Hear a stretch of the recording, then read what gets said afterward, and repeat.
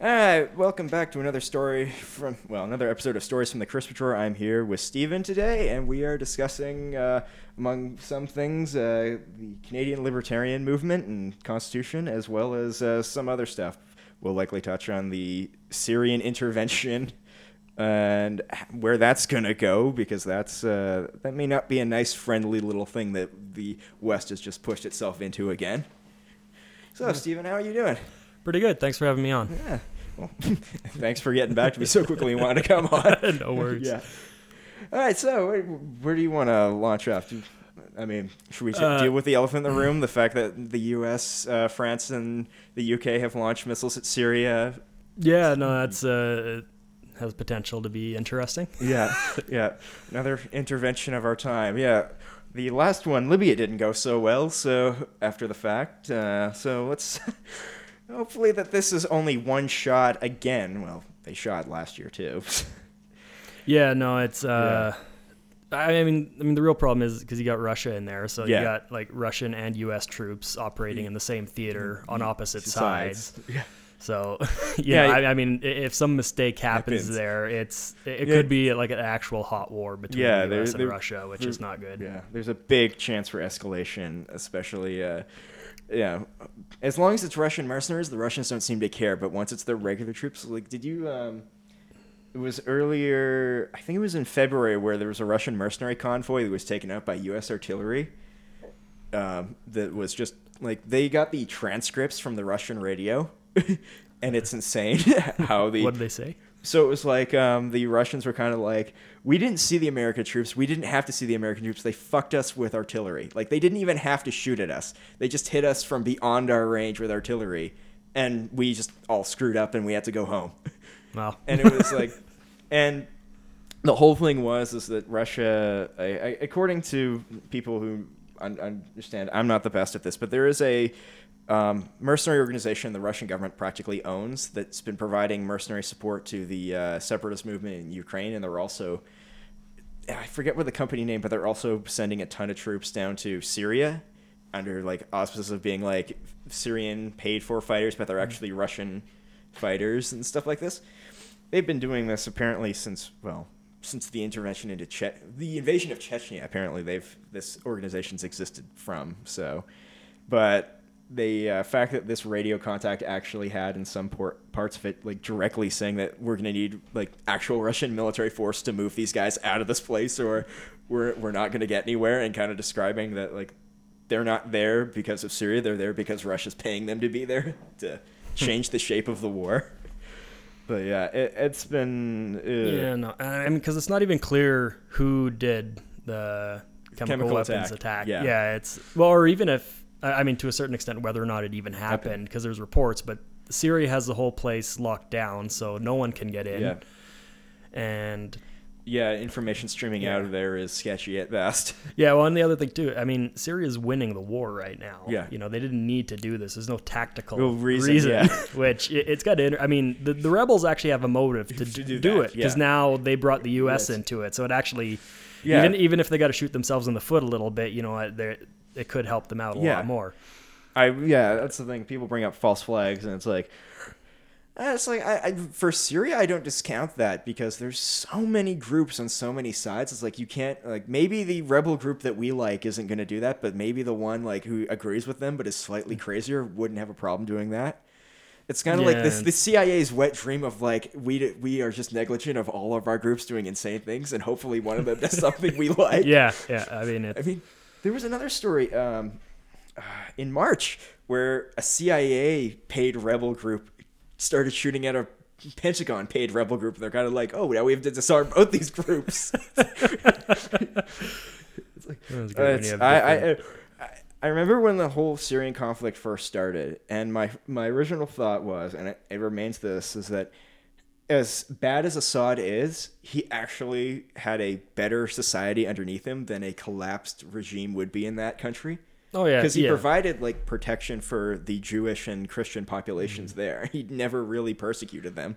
Yeah, I mean, on a short-term basis, it probably would be better to try to get him and solidly back in control. I mean, at that point, Yeah. I mean, the U.S. could maybe go in under the understanding of we'll get you back into control, but then after that, we're planning elections and you're out. Yeah. Kind of thing. Well, but except that they've tried to do that in Iraq, and then yeah, eventually had to but I mean, it's yeah. But I think the U.S. ultimately just wants their guy in power, and that's yeah. Well, they want it. They want their control of the region for sure. I mean, that's the Middle East has just been a major clusterfuck for the past. Well, goes back tons and tons of years. Even T.E. Lawrence's Seven Pillars of Wisdom book kind of predicted that that the Muslim faith in the Middle East was going to get into a fight between the two, the Shia and the Sunni sects. He's like, these guys are going to go to a full-scale war. And he wrote that in 1920 and said, like, there will be no true reconciliation between these groups. Until one is dead, they will fight in some way, shape, or form.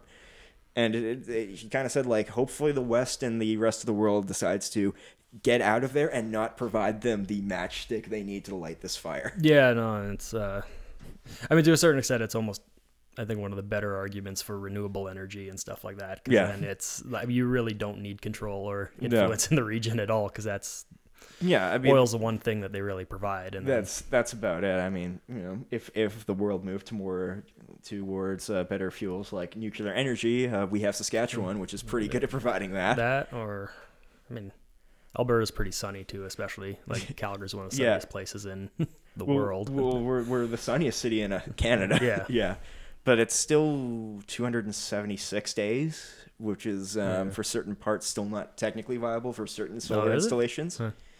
It's because of I think it was because of the amount of moisture in our atmosphere that can cause problems and how quickly the clouds move on to our zone. There was a feasibility study I read that was in 2010. They've probably updated and fixed it up, but I do remember them saying that it was at the right amount. Like, we have enough sunny days to make it work, but there's too many other conditions that don't factor in as well. I mean, you do get short days in the winter too, which but it is colder, which makes it more efficient then. Yeah, that's for sure.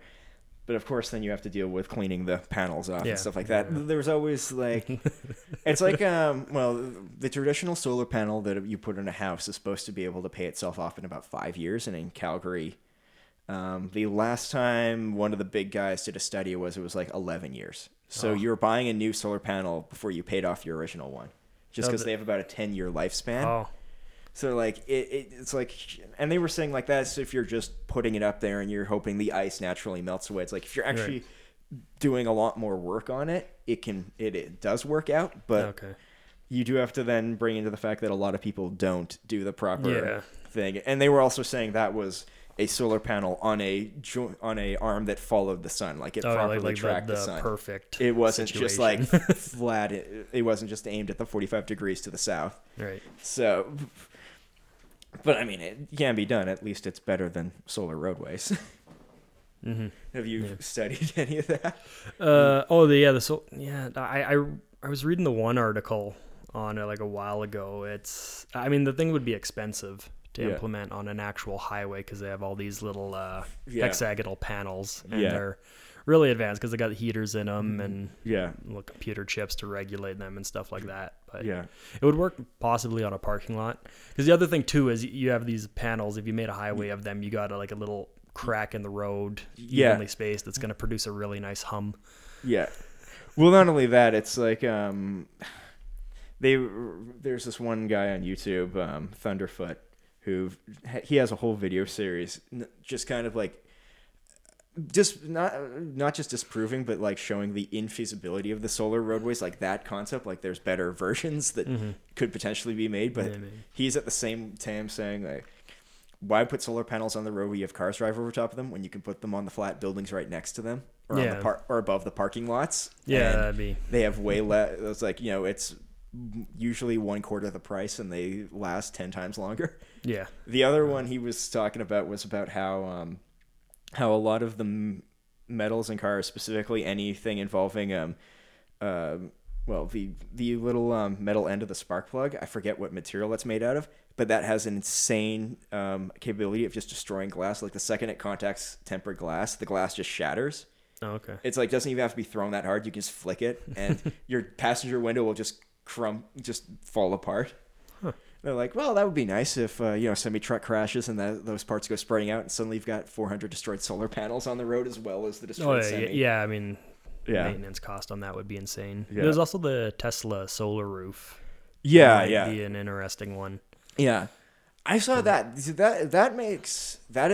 makes much more sense for the aesthetic thing and how it's built to be modular and added in. I mean, it's basically a tile roof, but Yeah. all the tiles are solar panels panels. that are also pretty tough. Yeah. I saw like a video. I think he was dropping like a kettlebell on them or something like that, and they survived. Which is that's the impressive. amazing thing is that, and I'll say this about Tesla, is that even though, I mean, they're the ones marketing that, they're not the first ones that come up with that idea, but the original company who came up with it, basically they didn't have the R&D budget to make it work as well as it should have been. So they just transitioned back to traditional solar panels.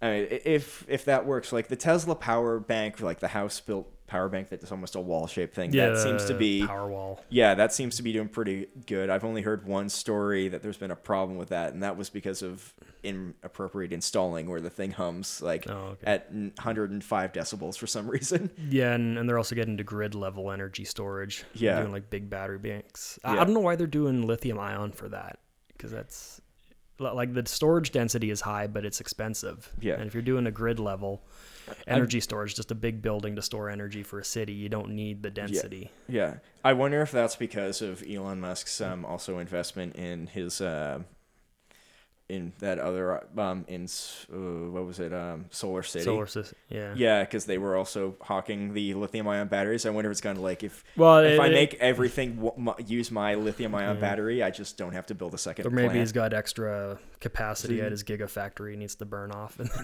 Well, if he does, the investors aren't too happy about that, because Yeah, I've been watching like the Tesla stock, and some of the smartest guys in the world who look at businesses, they're like, Elon Musk is a brilliant man. The only way Tesla's going to succeed is if he gets out of its way.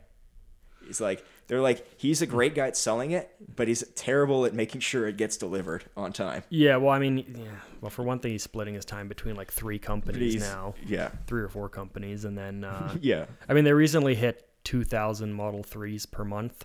Yeah. Which is not bad, but considering that they expect it to be like over 100,000 by now or something. Yeah. Well, then I'll say this, like the other problem they have going for them, well, there's 2 other problems, but that the fact that the California unions want them to unionize, which would be like would be a big blow to Tesla. That would be another, because that'd be like a 30% cost in labor increase. And then what was the other one I read?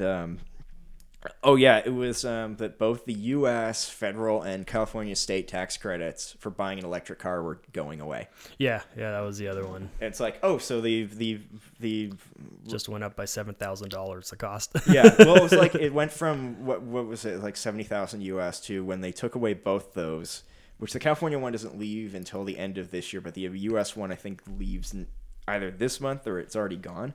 That's like 30,000. In price increase. So it goes from like 70,000 to like 100,000 for their cheapest model again.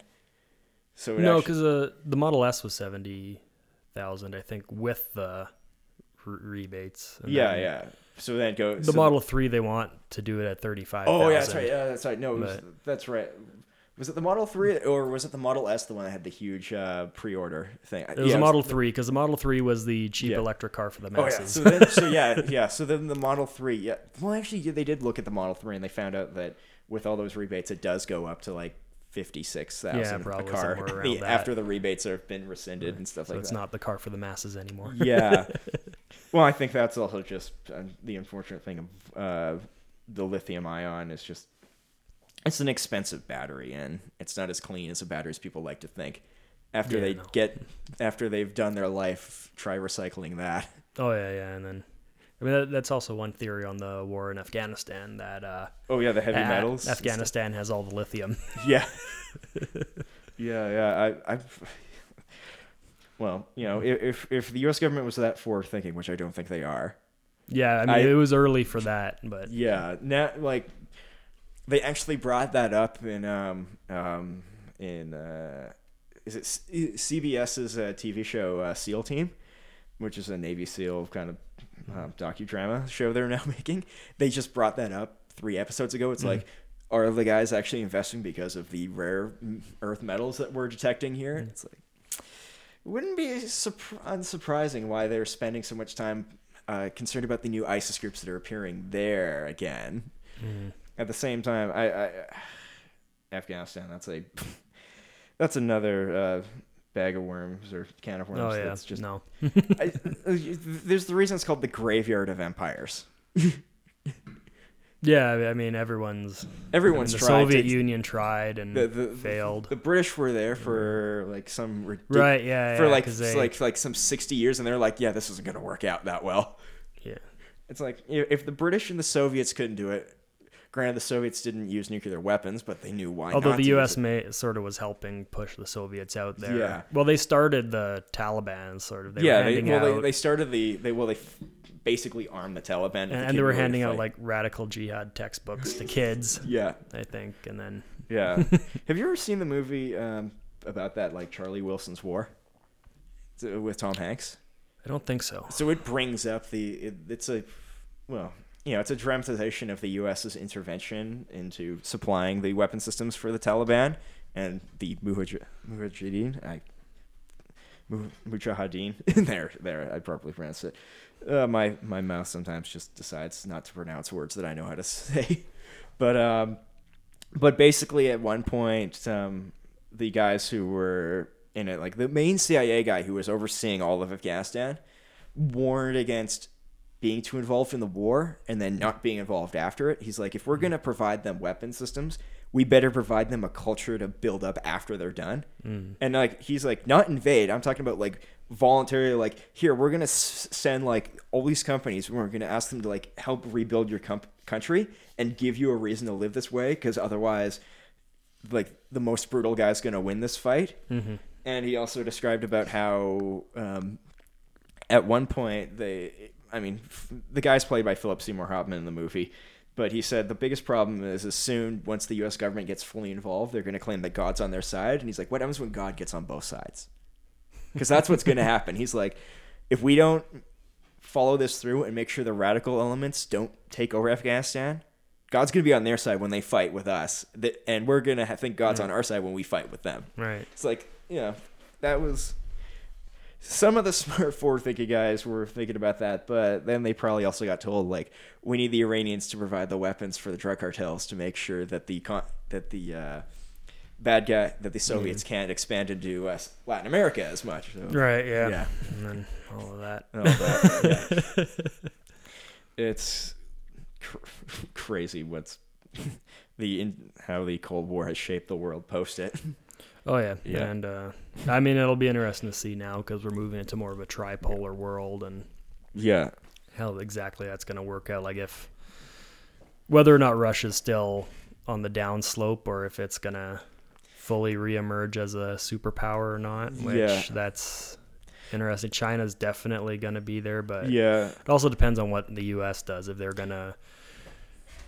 Because I almost sort of thought they're on the way down a little bit, sort of kind of on the crest. Well, yeah, on the down. If you go follow the history of empires, they technically are. They've either about to peak or they are peaking right now. It really depends on like who gets in command, and there would be another thing to talk about, just about how. The few times I've studied just historical empires, like the big ones, so let's say like Greece and Rome and stuff like that, when they collapsed, it wasn't just, there was a major monetary issue and they were expanded beyond their possible control, which is true about the United States. They have military presence all over the world, and it's costing them tons of money to do so, and they're spending like there's no tomorrow. Of course, everyone's spending like there's no tomorrow, so you can't really say like, oh, U.S., you're doing bad. It's like everyone's got heavy debt. It's just when the reset button happens, who's going to be happier that it happened and who's going to be mad. It's a good onion piece on the U.S. debt, like a video, like the Senate or something stages a coup. It's like, and then the guy gets up there. So we're in control now, and all the debt is gone. Well, I mean, I wouldn't be surprised if somebody tries to push that through. the fact that somebody didn't try to do that after 2008 is more surprising to me. Yeah. That would have been the years like, okay, guys, can we just have a clean table again? Everyone starts at zero. Have you seen Ontario's debt? Yeah. It's like twice that of California, I think, and not even on a per capita basis. It's just like just the raw number. Yeah, well, that's what happens when you decide to invest in the most expensive energy plan in North America and not realize how you're going to pay for it. Mm-hmm. It's like, we're going to make sure that this energy system works. It's like, yes, you're buying an energy system that would work better in like closer to tropical Mexico. Yeah. And you like, if Ontario was Toronto and 3 square kilometers around Toronto, if that was their entire population, they probably could have made that work. But the fact that they're also the second largest province in total area, or are they larger than Quebec? They're pretty. I mean, they got a very large, sparsely populated area. Yeah, and that's the thing. It's like transmitting that energy all the way through there is very expensive. Yeah. Yeah. That, and they haven't bothered to have a government that's actually cared about their fiscal policy since pre-2000. Yeah, I'll be interested to see what happens in this election, and then how Doug Ford does if he wins. Yeah, we'll see if the Ford brand continues with him after. As far as I know, he's doing really good in the polls. Yeah.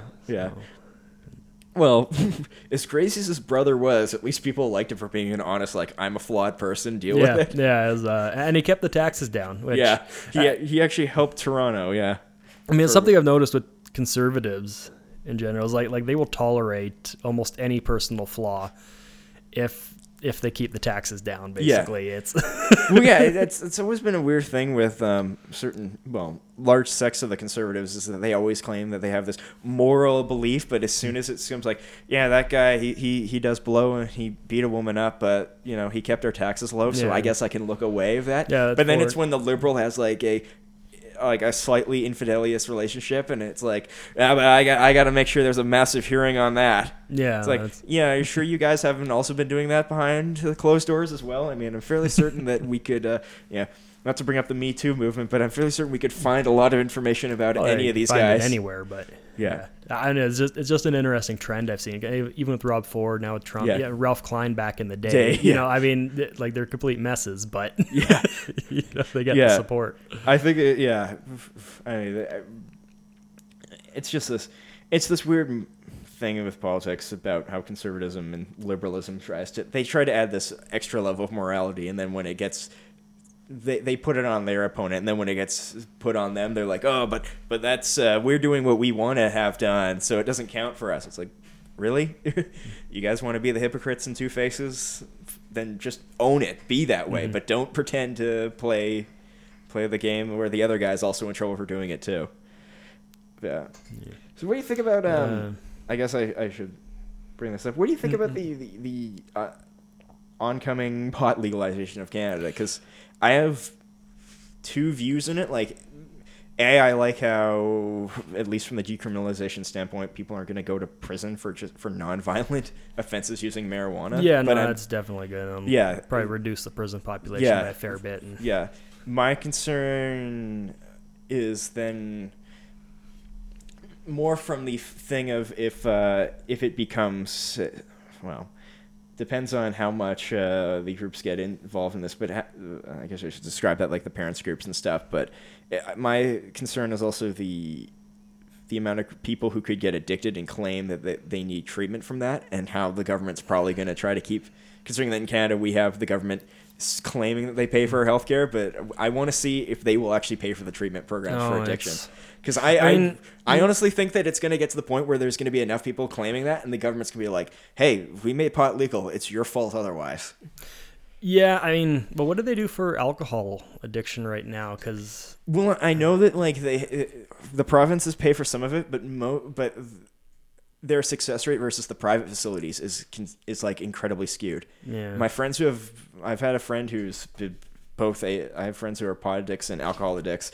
Alcoholics, and they've both gone through the public paid ones, and they just have fallen back on their face, and then they have to pay for their own like $20,000 a month proper rehab centers, and that's when they get clean. because the actual centers actually take time to care who they are. Yeah.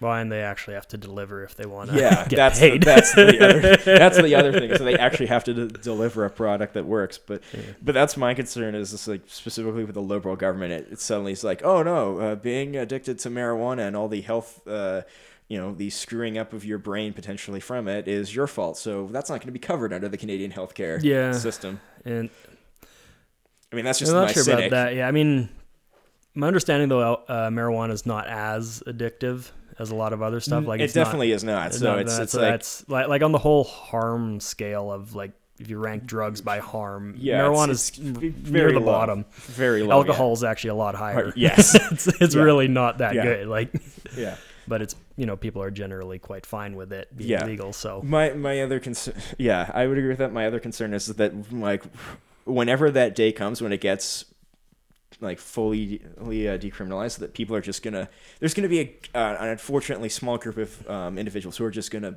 blow it for everybody else. They're just gonna go crazy with it. Yeah, I mean, like right on like the first weekend or something. I can see that, but it's I mean, it's not much you can really do about it, but it's just sad that that's what's gonna happen. That there's gonna be these potheads who love the they sort of live up to the Cheech and Chong characters of like, we have to do it everywhere or else our lives aren't worth anything. Yeah, no, I mean, it's, I mean, from a more selfish standpoint, it does, takes out some of the competition in a sense, but as far as like people who actually want to do stuff, but I mean, it'll be interesting to see. Yeah. I mean, the one potential issue could be the smell, depending on just I mean, there is that's what they're concerns that the whole place is going to smell now. Well, that's the concern I've read in Colorado Springs, specifically since they were almost 5 years into they're actually 5 years into the program. How certain communities in Colorado Springs had so many grow ops that weren't fully legalized. Like they were technically allowed to be done, but they weren't done in the proper way. They didn't these fill guys out the paperwork and it's the thing is like they had like government paperwork that they could grow, but they grew more plants than they were supposed to, and they didn't tell like the landlord they were doing this, so they have like a bunch of these houses that are totally condemned and they have to be destroyed, and they're new houses. And it's like that's where my other concern is, like how many people are going to, I mean, again, it's going to be a small group of the population that would do this, but how many are going to just decide, hey, I'm going to grow 10 plants in my apartment and not worry about it, and then 5 years down the line, they didn't properly do something, and it's like mold has infested most of the apartment. I think you're only allowed 4, for personal growing. Which is the same, I think, like if you have a medical license right now, you can grow 4. Yeah. See, I understand that. I just think that there would be some people who are like, I'm growing 4. What's wrong with me growing 10 or 12? For just one more on the side. And I mean, I'm not saying that they're doing it to be like, malicious and beat the law. It's just like they just want the convenience of like, well, if I use up these, I want some others ready to go. Or like I might have friends coming over. So I'm not against the idea of having that. I think that the limit itself is still kind of like a little over. Like if you're my whole thing is, even though this is sort of a bad libertarian stance, is like if you're gonna decriminalize them all and let the world figure itself out. Yeah, I think. I mean, it should definitely all be decriminalized. Yeah, I think. Yeah, because that. I mean, just like a general user. I mean, if they're addicted to something, it's not really a legal issue. It's more of a medical issue. Which I've heard, like in Portugal, I think they decriminalized everything. Which, like for addicts, it's a lot easier getting help because you're not scared of the cops. Well, that's how I think that's how I think about it too. Is like if you decriminalized, even though it's like one of the worst drugs, black tar heroin, which is really destructive for anyone who takes it. But at the same time, you're going to remove the stigma of people like, I've done this and I've screwed up my life. Can I get help for it? Because usually they have to. The unfortunate thing about most addiction programs and most people who are addicts is they have to get to absolute rock bottom before they will even seek help, because they're too scared of what's going to happen to them. They're too scared of there's going to be some sort of prosecution, and sometimes that's true. In most cases, that's not. But still, that fear is a legitimate reason why those people develop mental health and physical issues, is that they like, crap, I can't get out of this. Yeah, right. So I guess we should go into move on to that thing. So may as well. Yeah. So anyway, like on Wednesday, I was at the Calgary Libertarian meetup. Every second Wednesday of the month, they have like a speaking event where somebody talks about some interesting topic.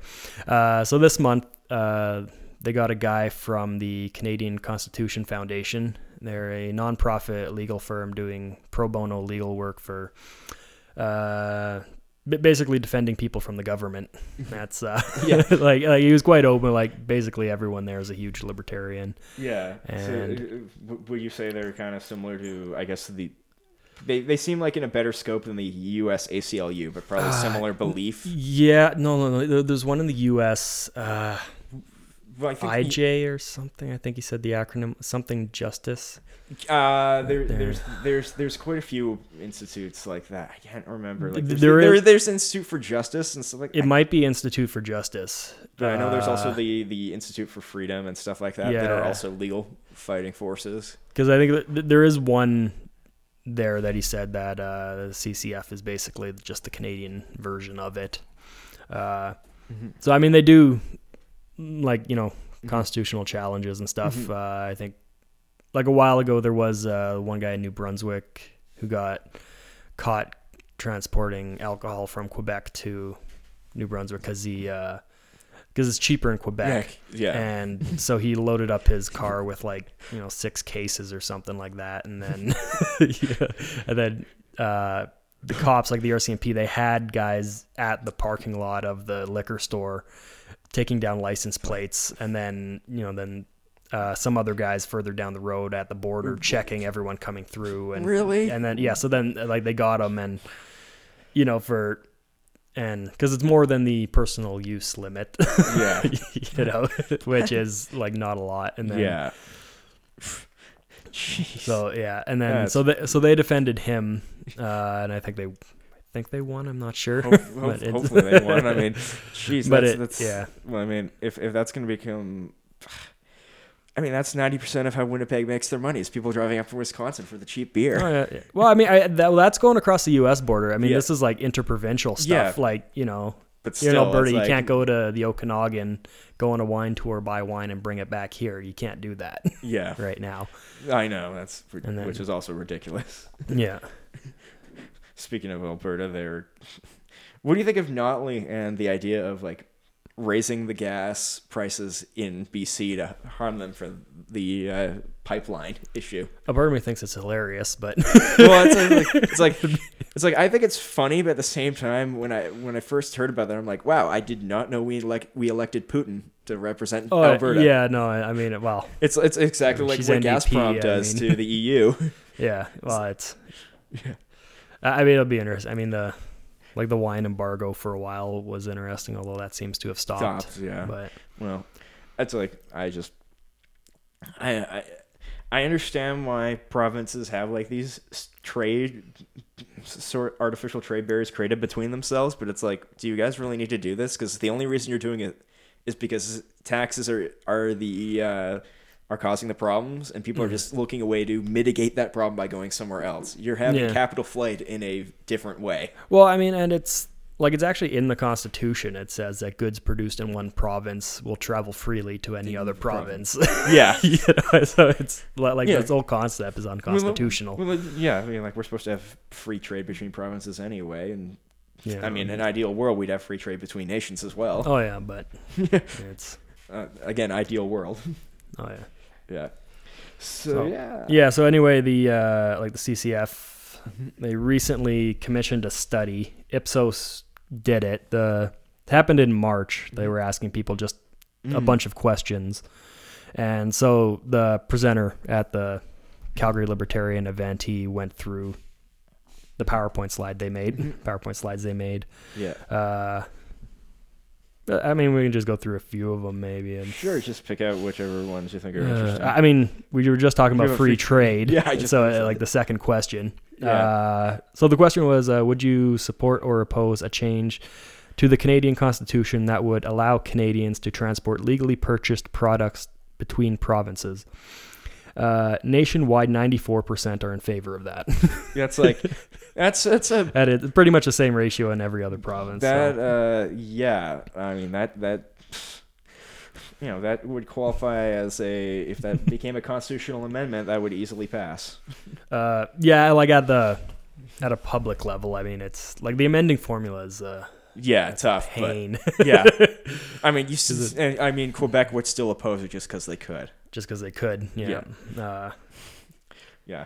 Well, although you don't need Quebec if you had Ontario. Yeah. Because you would need 7 of 10 provinces and 50% of the population. So if you had... Yeah. Ontario's got 40%, so that's... Yeah, the problem is that Quebec would then fight the Supreme Court saying you're trying to destroy our identity, and that's unfortunately become a sort of a precedent that they can defend their identity using any means necessary. Yeah. I mean, that's the other crazy thing is when you read the...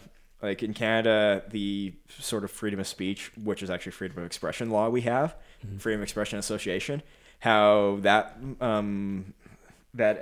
how that right was written in a way that said that if Quebec can easily violate that by saying no, if you're an English speaking company, you must have French 2/3 the time larger as your primary language on the sign, even in Montreal. Even if it's in a English-speaking only neighborhood. Because even Walmart had to change their name in Quebec. I mean, so that's the only the way that right was written. It's got I think it's clause 7 is what they call it, that allows the government to intervene if it's damaging of the culture and society. And it's just the way it's written. It's written in such a terrible way that gives it broad interpretation. So one of my friends described it as so it's just as long as your speech conforms to how society's supposed to be moving, it's fine. But once it can potentially derail society, the government's no, you actually can't say that anymore. Yeah. No, I mean, well, he shared something else. Towards the end of the evening, it might be section 15 or something of the Constitution or something like that. It's sort of the equality clause. Oh, that's right. Yeah, the first part is pretty good. It's just your basic equality before the law. It doesn't matter who or what you are. Everyone is equal. Fair enough. The second part, though, is the government can discriminate in order to that's right. rectify inequalities or something like that. That's right. That's right. Because in the freedom of speech section, clause 7 points to section 15 and said that's the reason why clause 7 exists. Okay. That's right. I forgot there was section 15, but how many Canadians actually read the Constitution and the Bill of Rights? Not enough. Or the Charter of Rights and Freedom. Yeah, you can actually get a free copy. Yeah, of it, you can. Found. Yeah, they'll just send it to you, and then just again the reason it's free is probably because so few people ask for it. It's the printing cost covers itself in taxes. No, people want the flag that flies on Parliament Hill. Yeah, you can get those for free. But there's a 50-year waiting list on them. Yeah. Well, yeah. Flags, that's insane. Strongly support, somewhat support. That is a huge... Yeah, no, I mean, everyone wants the free trade. And the next few questions are basically along whether or not a business can sell across provincial boundaries, which they should. And, and 95% of Canadians agree. Yeah. It's... that is a... And that would kill things like the LCBO in Ontario. Yeah. That sells all their alcohol. Because, if... an Alberta liquor store could just sell alcohol to Ontario in the mail. Yeah. I mean, the shipping costs might be prohibitive, but... Well, that depends. If you get enough that they fill up a train car with them, it's everything's scalable. I mean, the crazy thing is, do you know the lighting company here in Calgary, Christie Lights? They provide lights and rental. They're one of they provide lights to the Saddle Dome and stuff like that. Oh, okay. So they're pretty big. Anyway, I visited there one time. All their stock is in Vancouver, and they provide lights across Canada. It's cheap enough for them to throw their stuff on a transport plane and fly them to any site they need in a day, than versus having all the warehouse space across Canada that they need. It's okay, that's amazing. Where do you have this magical warehouse in Richmond that you're able to afford that? Because I want to find that spot. Yeah. But because Amazon, their first warehouse in Canada was Mississauga, and then the second one was Richmond. Yeah. And now they got one just outside town. Yeah. And the MD of Rocky View, which they're really happy about. Really? Oh, yeah. I mean, it's a lot of minimum wage jobs. Yeah.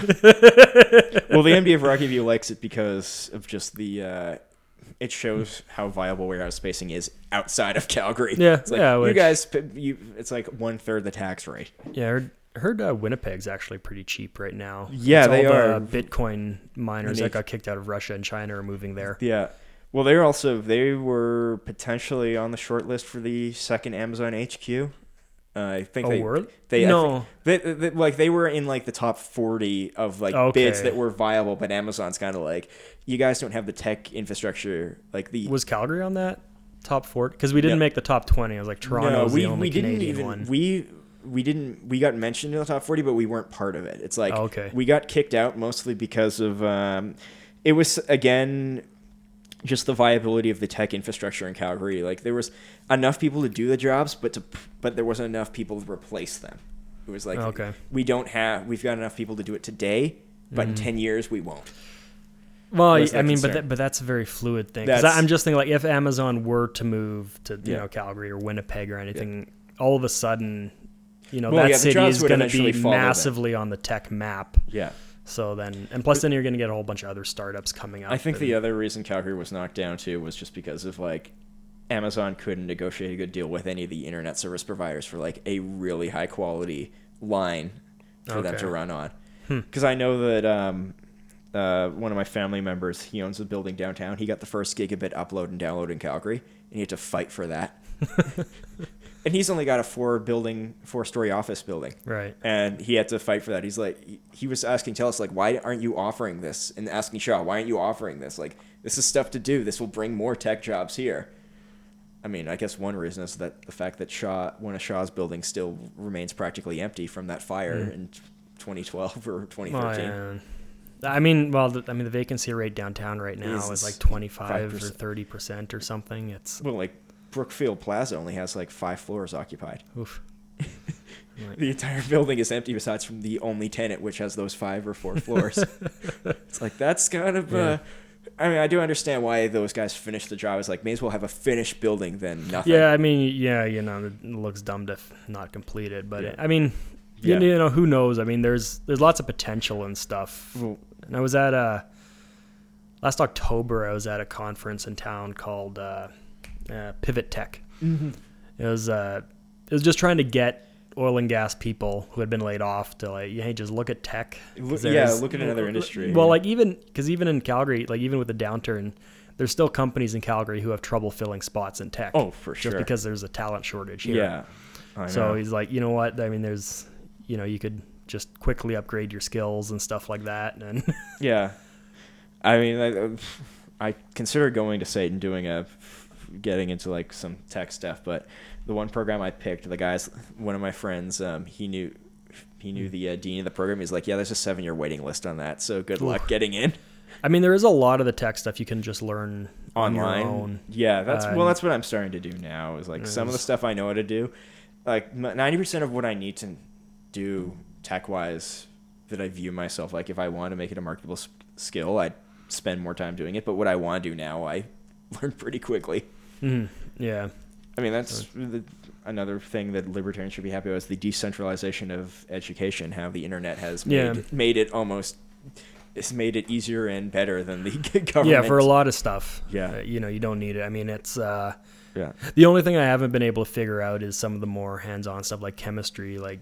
Well, like anything... There's always the chemistry labs and things like engineering. I think at least certain ones you need a hands-on component, I think, really helps. There are also like... Yeah, I would say that even though those are true educational skills, those sciences, I would say that they interact almost a little bit with... I would almost describe the sciences more as a trade skill because of how much physical knowledge you have to have of them, versus like a lot of the other things in this world, a lot of the other stuff that we can learn from, like they teach in school, like math and English and social sciences are stuff that you can learn off the side.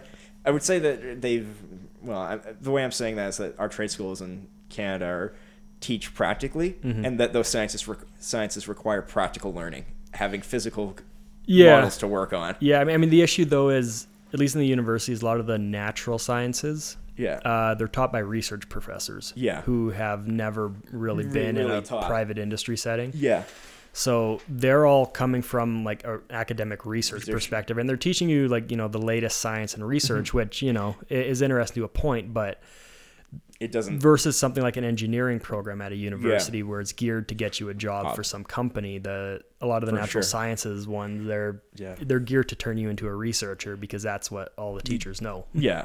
That is the thing that is big in universities. That's for sure. That's one of the main reasons why I, like, after I got my BA, I'm like, okay, I'm done here. Yep.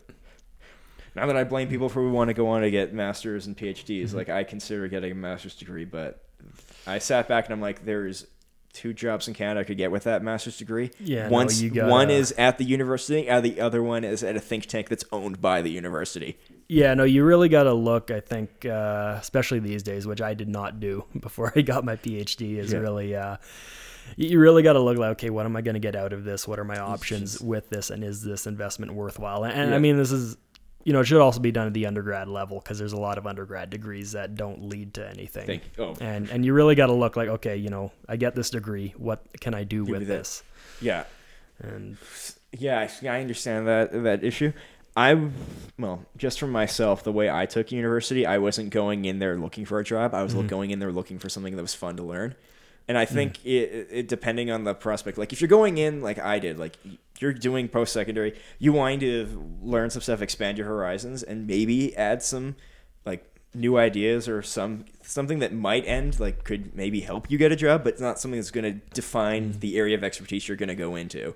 It's different. Like if you're going in you want you want to be an engineer, you want to go work in the petroleum industry or something like that, or a specific industry. Yeah, definitely taking a program more geared to that's going to help.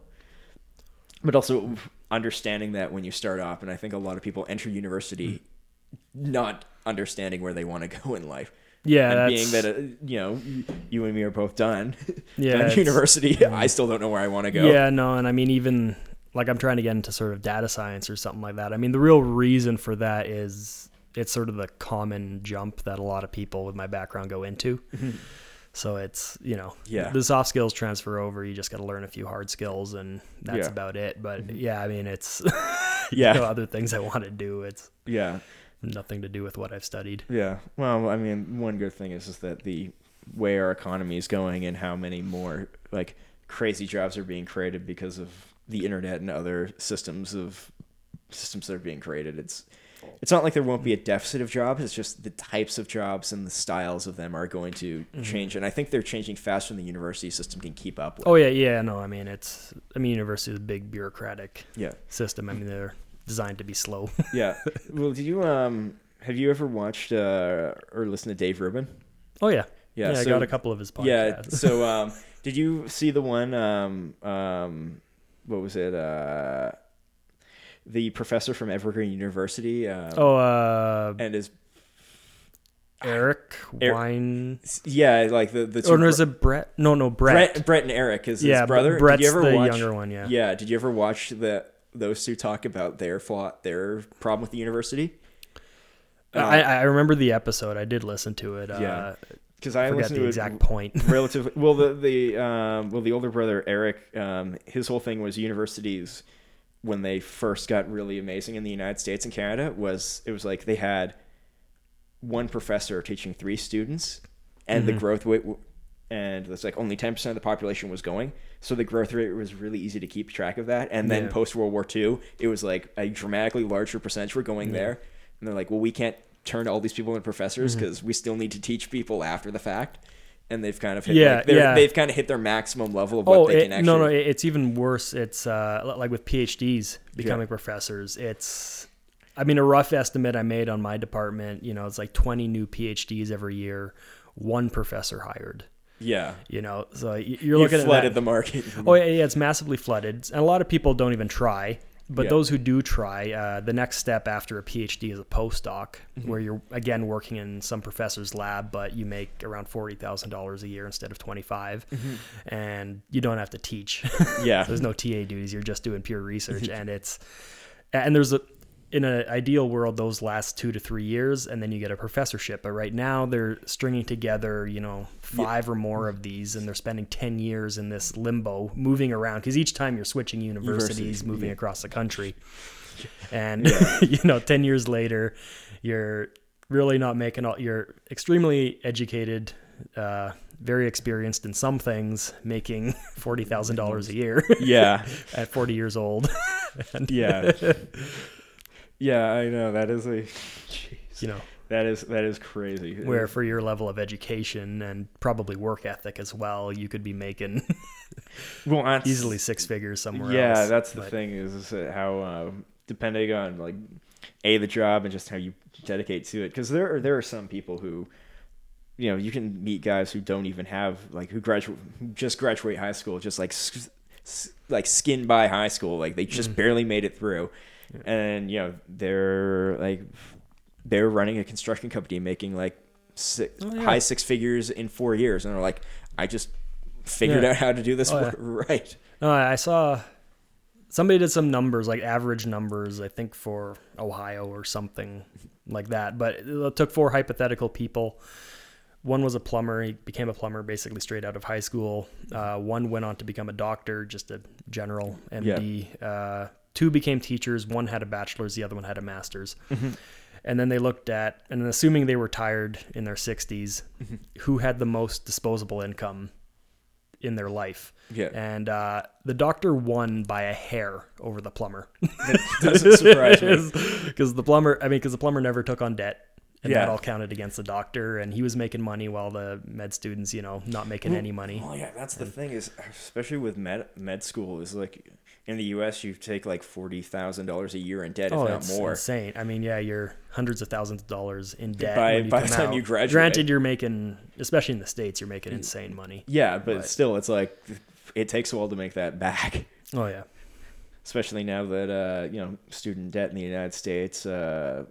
Well, what is it? It's like all student loans in the United States are guaranteed by the federal government, and the only thing you can't default on.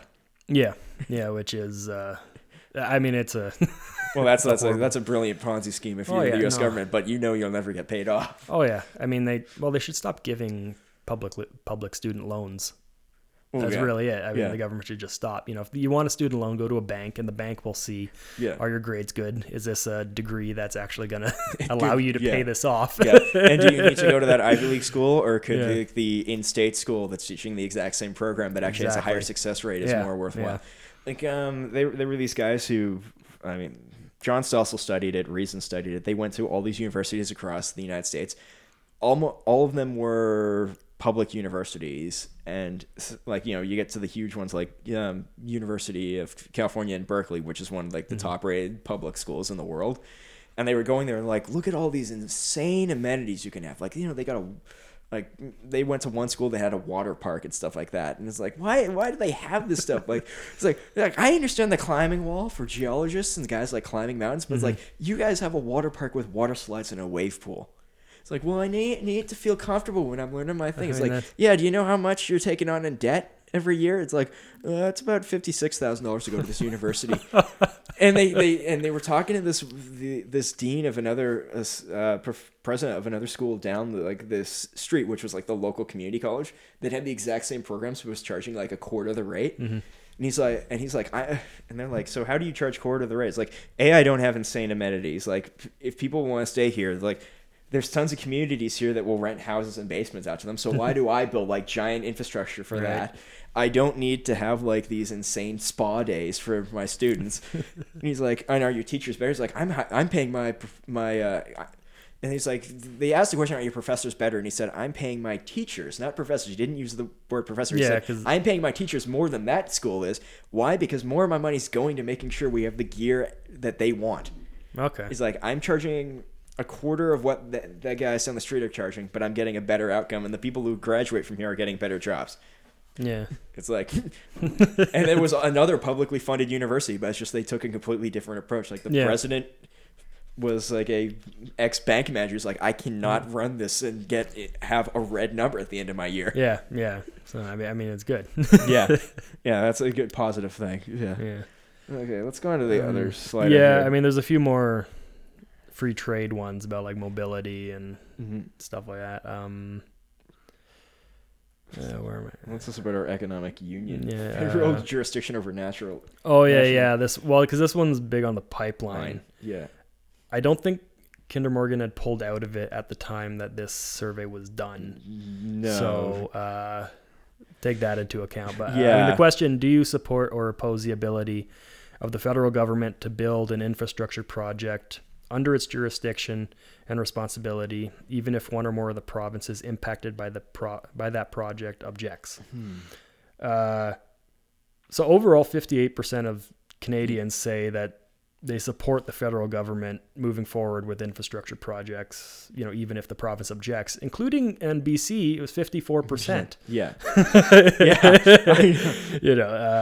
Alberta was Alberta's the highest, 66. Yeah.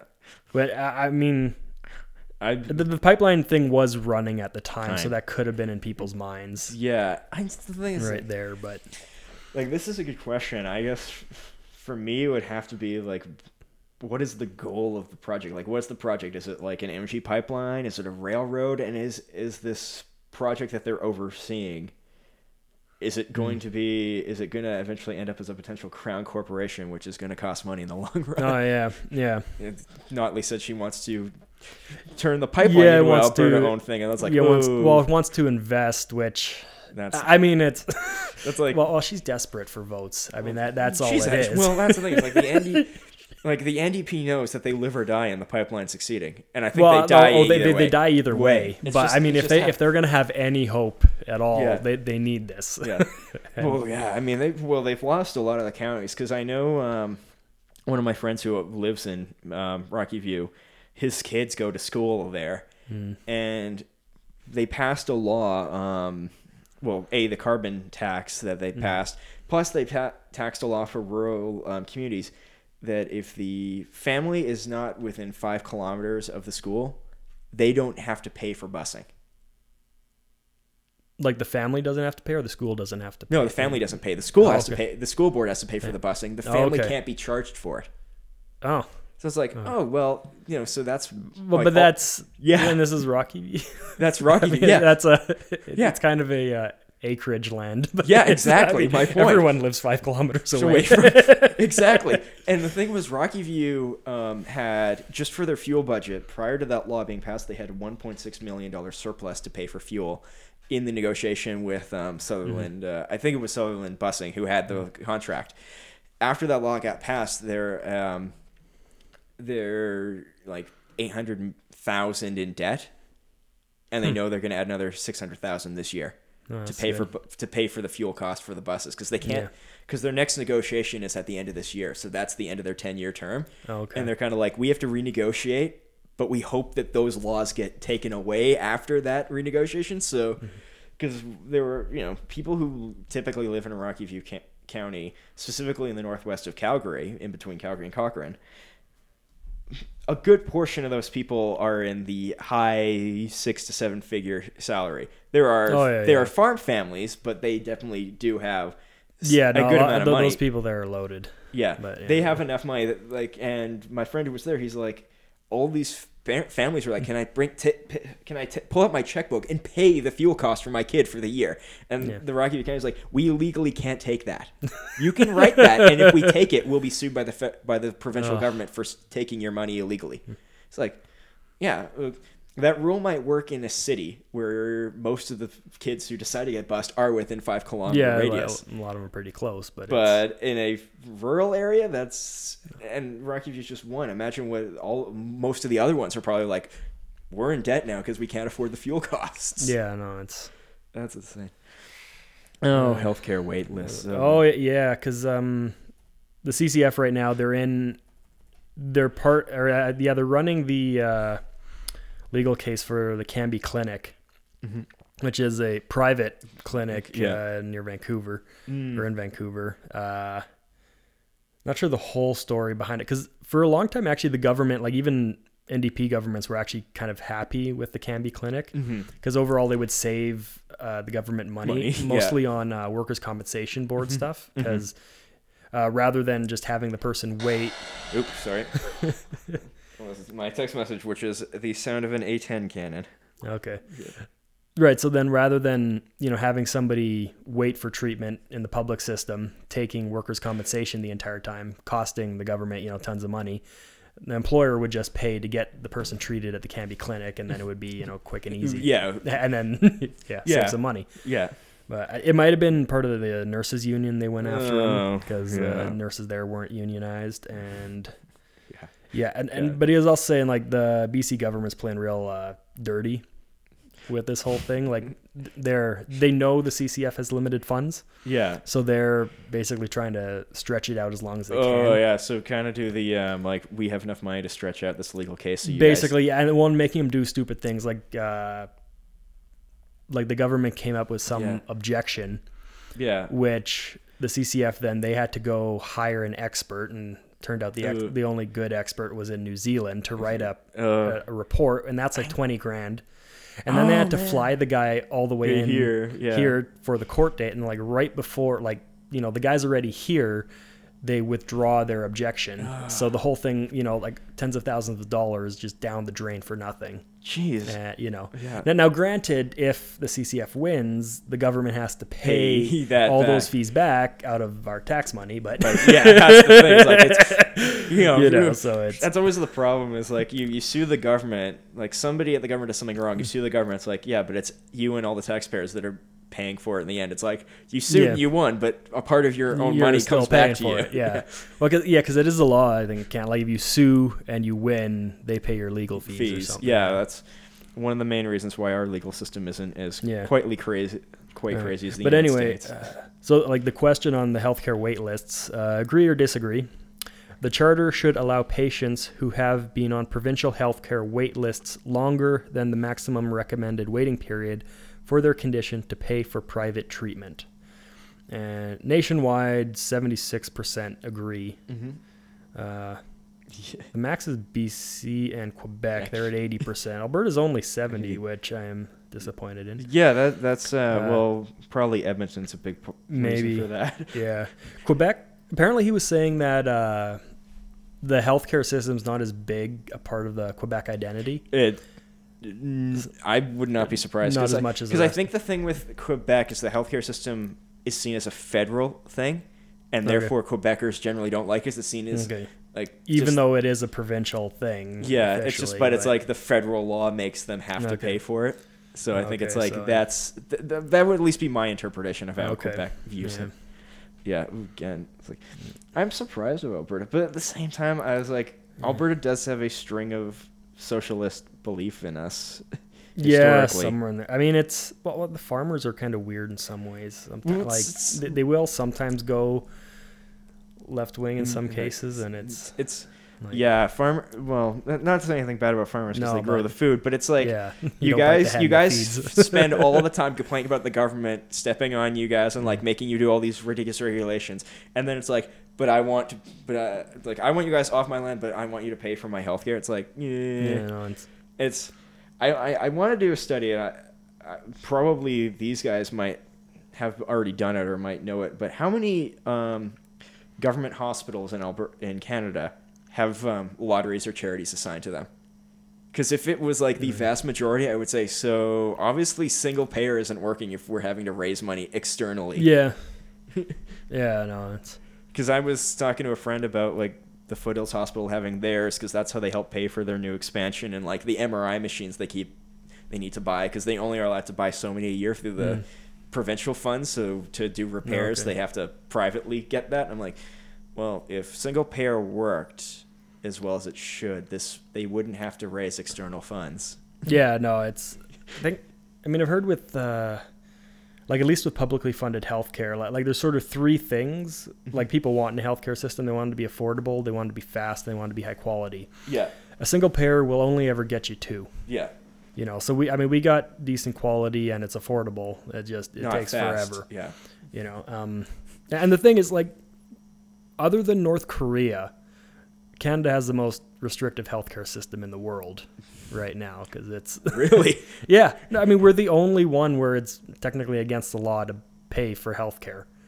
Like even like Sweden, you know. Yeah. I mean, you know, the socialist paradise, they have a lot of private healthcare. Yeah. Switzerland, I don't think has any public, I think, or something like that, or it's very, very private. Well, I know that just typically Switzerland is everything's really expensive in Switzerland, so and I think that Switzerland prides itself on its own independence, so I wouldn't be surprised. Yeah, because I don't think they have much of a state apparatus for welfare. It won't be national, because I've heard like the like, cantons there are so independent. Like nobody really knows what the national government is. Yeah. Like the average person. Yeah. Well, the only thing I know about Switzerland that's national is it's impossible to get citizenship if you're not born to two Swiss parents. Because no, they can. There was. Well, the thing is, like, so there is a system I think where you can get voted in. Except it requires 50% of all the Swiss citizens to vote you in, and no way will they do that. Or even like your local area. Because I heard there was some animal rights activist. I heard she tried that and failed because she had been campaigning relentlessly to here's the thing: is like remove cowbells from cows. And one of my professors actually knew the system because he lived in Switzerland for 7 years and he considered doing it. And his immigration lawyer says, so first what you have to do is you have to live here for X number of years, like it's normally 5 years or whatever. Right. You have to write an autobiography describing how your important connection to Switzerland and how like you can't live your life without having a Swiss citizenship. You then have to get that put to a ballot measure, and that ballot measure isn't just in your canton; it's in the entire country. Oh, and then 51% of Swiss citizens have to vote yes on you. It's like you will never get that. The guy said like the only way to get it is birthright, is like through being born through Swiss parents. And he's like, technically you can do it if one of the parents is Swiss, but somebody can take you to court and have it removed if they think that you haven't spent enough time here. So I've got family friends who are living in Switzerland right now, and they had their they just had a baby daughter a year and a half ago, and they were all like, we're great. When she gets born, she's going to be Swiss. And I just quietly commented on my mother, like, you better tell her that that's not happening. Yeah, and then they came home last year for Christmas, and it was like, so what's this? And it's like, she's Canadian because we can't get Swiss, and like we can't have her apply for Swiss citizenship until she's at least 18. Yeah. And it's like, yeah. And I was then reading, like, at the same time, like, yeah, good luck with that, because nobody born in Switzerland who wasn't born with Swiss citizenship has successfully applied for that in 50 years. Yeah, no, it's restrictive. And then, I mean, like, yeah, and they don't even do the anchor baby thing. Well, the United States is the only country in the world that has that birthright citizenship. No, Canada does it too. I think I heard partially there's rules about it. Like the U.S., you have to have a parent that's Canadian. In the U.S., you can be anybody as long as you're born in the United States. You become an American. Because I heard there's sort of like a vacation baby thing that was being run like in Richmond or somewhere. Like it was like they had like Chinese connections. A lot of like wealthy Chinese women were coming when they were like 8 months pregnant. Yeah, because I've heard having that's their happening babies in California here as well. Yeah, California and Florida with Russians. Yeah. I wonder. Okay, that might be BC. There might be a ruling that allows that through Canada, but I generally. I mean, they had like special like immigration lawyers and stuff like that. Like it was kind of a shady system that's probably an underground network to get it all through, and it was yeah. Because I know for the ones in California, even when the immigration attorney, even when like ICE and Customs and Border were on them, they're like, once that kid gets born, we can deport the parents, but the kid has to stay because the kid is American at birth. Yeah, it's just like I think in the United States the only way it doesn't apply is if the parents choose not to. The parents have the right to choose at birth. Oh, you can choose not to. You can choose for your kid to have it rescinded, so you can bring them back to your own country, because it's potential of like the way that is written is if like let's say you're from a country where if you're an American traveling there, taking an American citizen there would be detrimental to being an American citizen versus living there. That's like the reason why. Yeah, I highly doubt anyone would ever it's hard to give that. Up. It's hard to get rid of a U.S. citizenship. Yeah. They now want you to pay all the taxes off prior to it. Yeah, because it was all the taxes and stuff, and it costs like the fee is huge too. Yeah, and it's versus the Canadian system. I've heard is very easy. I mean, they make sure you've paid all your taxes, and then other than that, it's just a form. And because Ted Cruz had that issue. He just signed the document. Because he was born here. In Calgary. Yeah, I know. Lived a few blocks from where I do, apparently. Yeah, probably. Yeah. Oh, great. Hate speech. Another area I love getting into. The hate speech. Agree or disagree? The charter right to free speech should protect even so-called hate speech. Nationwide, 62% disagree. That's a concerning statistic. Yeah, no, I mean, it's, I mean, no, because it was hate speech, like on all the hate laws that first turned me on to libertarianism. Yeah. Because, like, as a Christian, I was like, you know, the way I saw it going at the time, I was sort of like, you know what, it won't be long until simply being a Christian will be considered a hate crime. Yeah. And it, you know, like, I don't like this. And libertarians are very, you know, if they don't agree with you, they'll, you know, at least act, you know, argue for your right to have that position. And I know. I've always been concerned about just like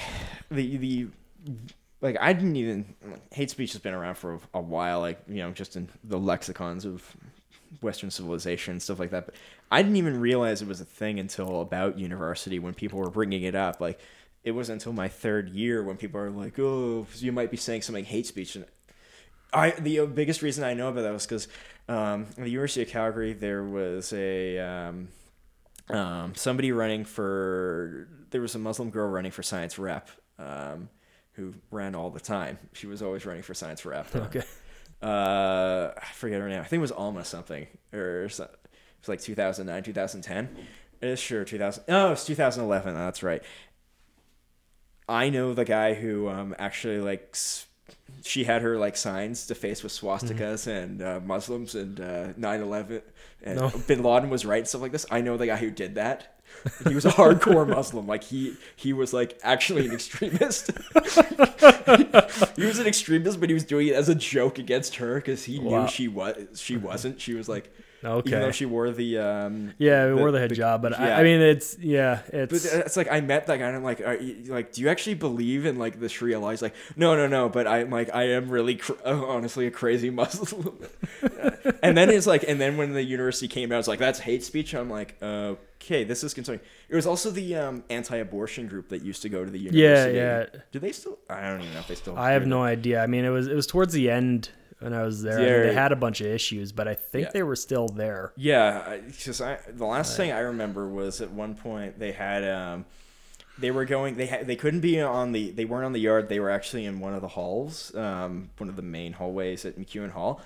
The only thing I remember about that was one of my friends walked by them, and then, like, down the next hallway, like, downstairs right across from the UFC bookstore, there was the pro-abortion group giving out bloody coat hangers. He's like, okay. Like, if you guys want to be outrageous, fine, but, like I think this is more offensive. Yeah, no, I never fully agreed with their tactics of, like, just putting up, like, the pictures like that. Like, I'm not sure how effective it was. Yeah, well, like, shock value works to get people's attention. Well, I guess people's attention, does it change their mind? Does it change minds? So. That was always it, you know. No, I think, like, debate is generally a better way to do it. Yeah, but even, like, hate laws in general, I just don't like them because it's, at the end of the day, you are charging somebody with a crime because of what's in their head. Yeah, and that's well, you're prescribing intent to somebody that you don't know. It's like, or, well, I mean, even if they are full of hate, it's you know, like, I mean, but then it shouldn't be a crime, you know. I mean, if they do something, like if they kill someone, okay, it's murder. If they vandalize, it's vandalism, you know. Well, it's also that's why I've always been. It's like the idea of the hate crime is like, you know, if a dude shoots a dude, it shouldn't matter what color the dude he shot was or what color of skin he is. It's like, that's murder no matter. That's murder. Like assault or murder if he actually kills the guy. Yeah, it shouldn't matter who his victim was. The only time that should matter is if it's a group of people he's sought out to kill and he publicized he was going to do it, and the government and everyone looked away. It's like, that will never happen. But then that's not a crime. That's just an act of that's almost more of an act of war. Yeah, at that point. I mean, it's like that the YouTube shooter. Like, the police actually found her the day before.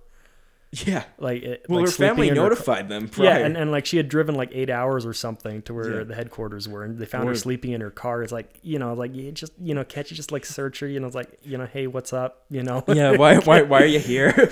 Like, she was crazy enough. When you watch her video, she probably would have honestly said, like, I'm gonna shoot up YouTube. Maybe. Probably, like, although some lawyer probably would have been able to say, like, that's entrapment. Yeah, or something. But it's like. Yeah, I don't know. The amazing thing about that one was how quickly that one left the news once they found out who she was. Well, yeah, because she's like really left wing, basically. Well, she was like she was everything that Parkland wasn't, so they didn't want to talk about her. Exactly, and then it dropped right away, and then but it's crazy that hate speech laws are like that sport. I would have thought. I understand why Quebec's so low in it because they do have a slightly weirder thing, but still. Well, I think well, I mean, to a certain extent, Yeah, hating the rest of Canada is part of the culture. Yeah, but I gotta, it is. Yeah, because I'm almost like I guess I technically am a free speech absolutist because it's like, I could bring up the fact people say like you can't say fire in a crowded theater. It's like, well, that was used in a U.S. Supreme Court thing to stop the distribution of socialist propaganda saying don't get involved in World War I.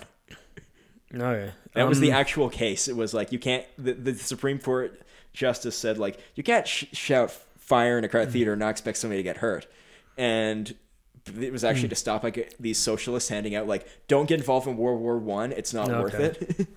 I mean, it's like I've read a bit of Murray Rothbard, like one of his. Like he actually brought it up as something like if somebody yells fire in a crowded theater, you could sue that person then. Yeah, because, for the injuries. Well, for injuries as well. You bought a ticket to whatever the theater was showing, and now you didn't get to view it because of this guy. So there's civil avenues that you can take to get rid of. There are. And no doubt the not only would the theater probably sue him for disruption of profits and like havoc caused, or something. But they would probably also like ban him from the premises, which is their legal right. Yeah, like there's so much of this stuff is so easily taken care of in other means, but just like we got to have the hammer of government come down on it, and unfortunately the government, which usually is a hammer, everything is a nail it has to hit. Yep. Although like a no-eyed carpenter, it hits everything but at what's supposed to. It's windy. Yeah. The old joke, hammering nail. My dad always say it every time I miss a nail hammer. It's like, oh, is it windy? That's a good one. Oh yeah, speech praising terrorism. Like, the charter right to free speech should protect speech that praises terrorists or acts of terrorism. 72% nationally disagree. Yeah. Okay, that's also concerning. Particularly, my stance on that one, looking at it, is that the problem with that one is depending on who's doing what to what, the Canadian Armed Forces could very well be seen as terroristic. Yeah, the definition of terrorism is using violent actions to achieve a political means. Well, that's what most militaries were post World War I. Yeah. Unfortunately, so does that mean that if our forces over in Syria, if they shoot a guy and he comes to Canada, he can sue the Canadian government for a terrorist action? I mean, technically he should be able to. It would be impossible, but under Canadian law of anti-terrorism, it probably would work. Mm-hmm. Especially after that guy who came back from Guantanamo got. Yeah. It was cheaper to pay him out than pay the lawyers. I don't know about that, but I do understand why. I don't like the decision, but no, I mean, maybe it was cheaper to go that way. I mean, well, my thing. It's a weird situation because it's like he's like he was in Afghanistan. He was caught in the battlefield. It's like okay. But he was also subjected to U.S. interrogation, which isn't that great. And he was, his father, who was involved in that, took him over there. And whether he believed it or not, he kind of got a raw end of the deal no matter what happened. True. I mean, I mean, just a potential counter argument there. It's like, somebody grows up there. Yeah. And then, technically they just got a raw deal right at birth. Yeah. And then they grow up and become an extremist, Yeah. Is that? Yeah. I mean, does that in the right now? But it's at the same time, it's just that case. Every time I look at it, I think of like another reason why my original thought of like we shouldn't pay him or like why he deserved what he got like gets flawed. And like there's too much here. There's too many variables. Like even if his story's full of BS, if he didn't possess a firearm when he got captured, it does kind of change the thing. I mean, although he may have thrown a grenade. I thought I heard something. I don't know. I think the claim was he threw a grenade that was a dud or like he didn't pull the pin. But if you were in, then even like me being a pro-military guy, even then, if you were scared, like, person who's never been in that situation and you grab something that you think is going to help and you throw it, like, it's not inconceivable that he didn't fully understand what he was doing when he did it. He's like, crap, I'm scared, throw something. Yeah, no, I mean, there's lots of ways it could go. Speech criticizing religion. Charter right to free speech should protect speech that criticizes specific religions. That's weird. 56% nationally agree. That's weird. Atlantic Canada, so one way. I mean, Saskatchewan and Manitoba. Wow, you guys as well. Yeah, I mean, BC's the high one there, 68%. Yeah, well, agree. I'm suspecting that BC thinks that they're criticizing one specific religion. Yeah, I mean that depends. Also, it's yeah. Oh, I think it was. I mean, I was talking about it with somebody before. I think it's, or like after the meeting. I think it was on the hate speech one or something like that. If you like how the questions were presented, because that's a big thing with these studies. It's like how the question is presented. It's people tend to look for agreement in things. So it's a common marketer thing. Like they'll try to get you to agree to a number of statements. So like the way the question is worded, I mean, I guess they worded it right. Agree or disagree. Yeah, that's a good way to start it. But if they just said like, do you agree that? Yeah. Well, it's like that will increase your agree score a little bit. Yeah. Well, it's like there is the whole wordsmith idea of how you can write a question two different ways and have two completely different answers from the same person just because of the slight change in wording. And it's pollsters. And it's the same thing too. Like if you do like the criticizing a religion one, if that one was presented first ahead of the hate speech one or something like that, or the terrorist one even, I mean that could change your results a lot. Yeah. Especially the terrorism one. Now suddenly Islam's on the mind, and then they get the criticizing a religion one. Now then, okay, should we criticize the religion that seems to be at least more associated with that? Right, because if they're like, okay, criticize Christianity or criticize Islam, is that two different questions to people and whatever's on their mind at the time? Mm-hmm. Yeah, that definitely the asking the question in the order you ask the question changes a lot. Yeah. Property rights. Well, it's good that. Would you support or oppose a change to the Canadian Constitution that adds the protection of property rights to the Charter? No, that's 90% agree. That's good. And then, I mean, define property rights too, because I think he brought up also things like time and money. Yeah. I mean, that's your property. Yet, I agree with that. I mean, technically, they should define like property some more because there is a, at least in Ontario, I know I've never heard of it in Alberta happening, but Ontario, the Ontario Provincial Police being really zealous in enforcing gun laws, and how. So there was a case I remember reading about this guy who lived north of Thunder Bay. He had this really nice antique firearms collection, and he had a room in his basement with a safe door, except it was to an exterior wall that wasn't like it was a cinder block wall that was to the exterior, so it wasn't as well built as it should have been. Right. So these guys broke into the house broke through the cinder blocks to steal some of his guns. He came home like 2 days later because he was on a hunting trip, called the police. The OPP showed up, took his report, and then charged him with not safely storing his firearms because they broke through the wall. And so, like, the wall was broken while you were gone. You have left your firearms exposed to the public. That's not proper storage. Oh, there was still stuff in the safe? Yeah, they only took like 4 guns, and then so a lot of the other ones were just like only collectors would know what they were, so they wouldn't go to you couldn't take them to a pawn shop and sell them. They were like a specific serial number that was important. Okay, right. So. And he's like, so wait, because they broke into my house, I'm getting charged with improperly storing my guns. Like, yeah, you are. Yeah, it's the thing, like, you defend your house from a robber and stab him, and then he sues you and wins. Yeah. Which, I mean, my understanding is the way the law is written in Canada, you can use necessary force to protect your property, or if you employ somebody to protect your property or something, they can do it on your behalf. But in practice, the way it's the problem it goes to is the police are generally more on the side of the homeowner. I don't know about Alberta, but again, one of my friends from Ontario told me that if you drew a firearm on somebody who robbed your house, the police would come and say, like, good job, but question number one, how did you get your gun out of one safe? How did you get the ammo out of the other safe and load it into your gun so quickly? Right. Like, that's the line of questioning, just because the prosecutor would want that. And he's like, so Justin, how would you solve that problem here in Alberta? It's like, I have an easy solution. Guns on my side of the bed, ammo's on the wife's side of the bed. She unlocks her safe. I unlock mine. Ready to go in 5 seconds flat. Right.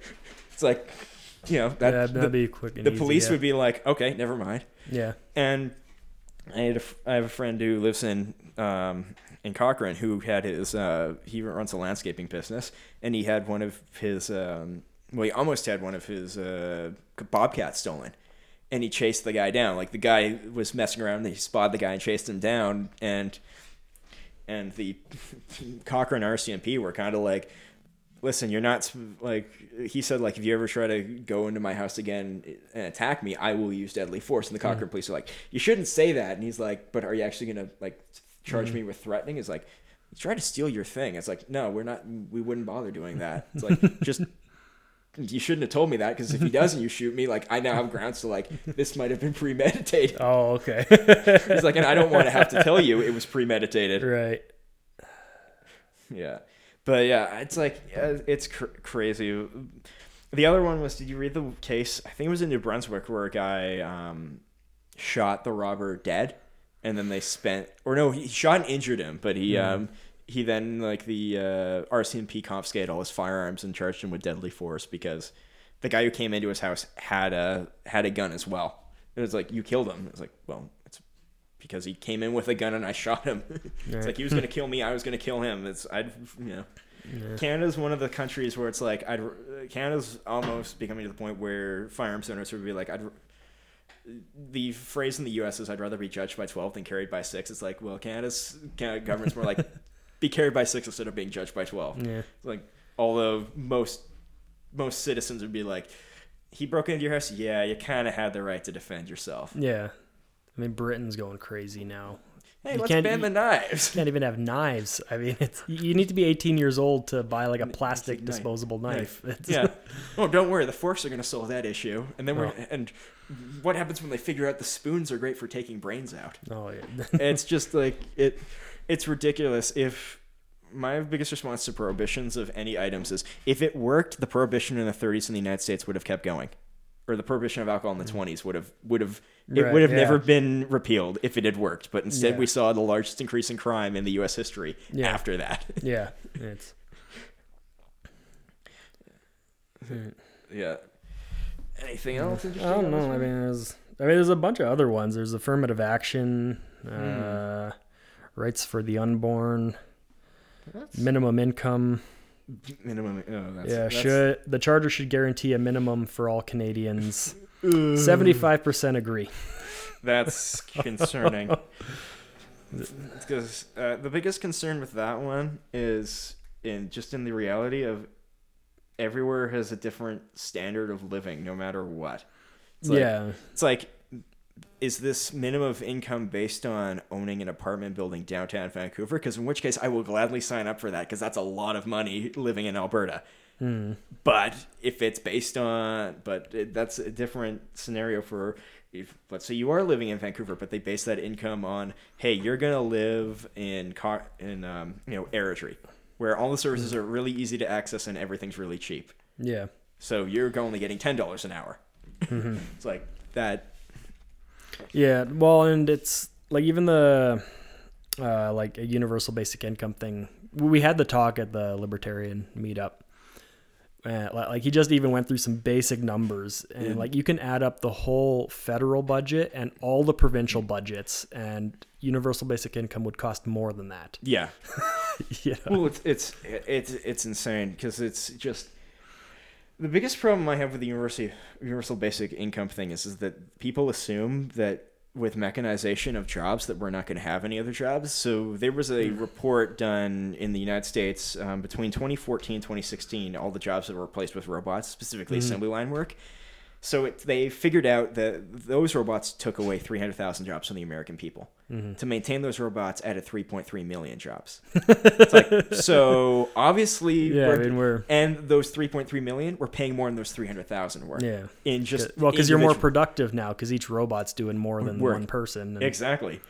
And it's like, it's not going to be, people are going to be sitting around doing nothing. People will have other things to do and people will be able to market that. It was one of the reasons why like Japan and Germany, they're able to have like, fully developed economies, but still have a lot of manufacturing, whereas the US and Canada didn't.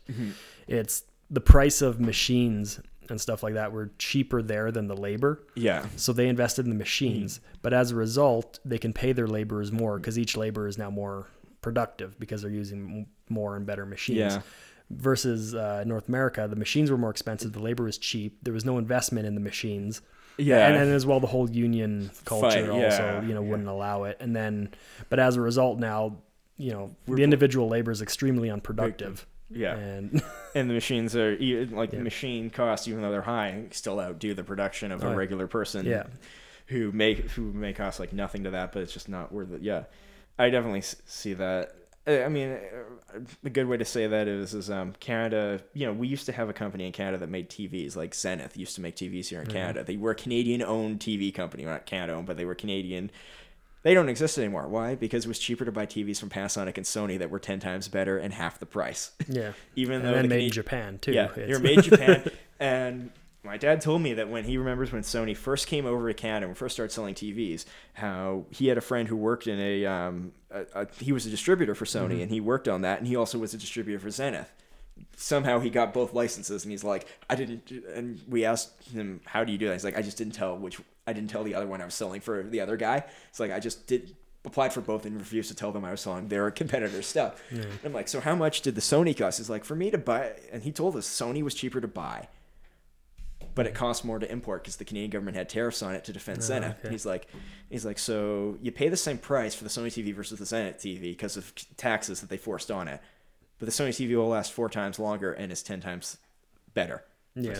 So why buy the Zenith TV? Yeah. No. And we like, do you tell that to all your customers? He was like, yep. And I was like, so have they all switched? He's like, no, it's still 50-50. Because people like the pride of buying with the Canadian flag on it. It's the same with the United States, like built in America. Yeah. The patriotic belief is great, except it is inefficient in some cases. Yeah, I heard like Rona recently sold to Lowe's and switched over. They lost a lot of business. Yeah. Like right when they sold, because it was like people were willing to pay a bit of a premium to go to Rona because it was a Canadian company, but now it's US. So go to Home Depot where it's cheaper. Yeah. Well, that's the thing is, Lowe's in the United States and Home Depot are actually in 2 different markets because Home Depot is regular supply and Lowe's is considered the upper class house provider and stuff like that.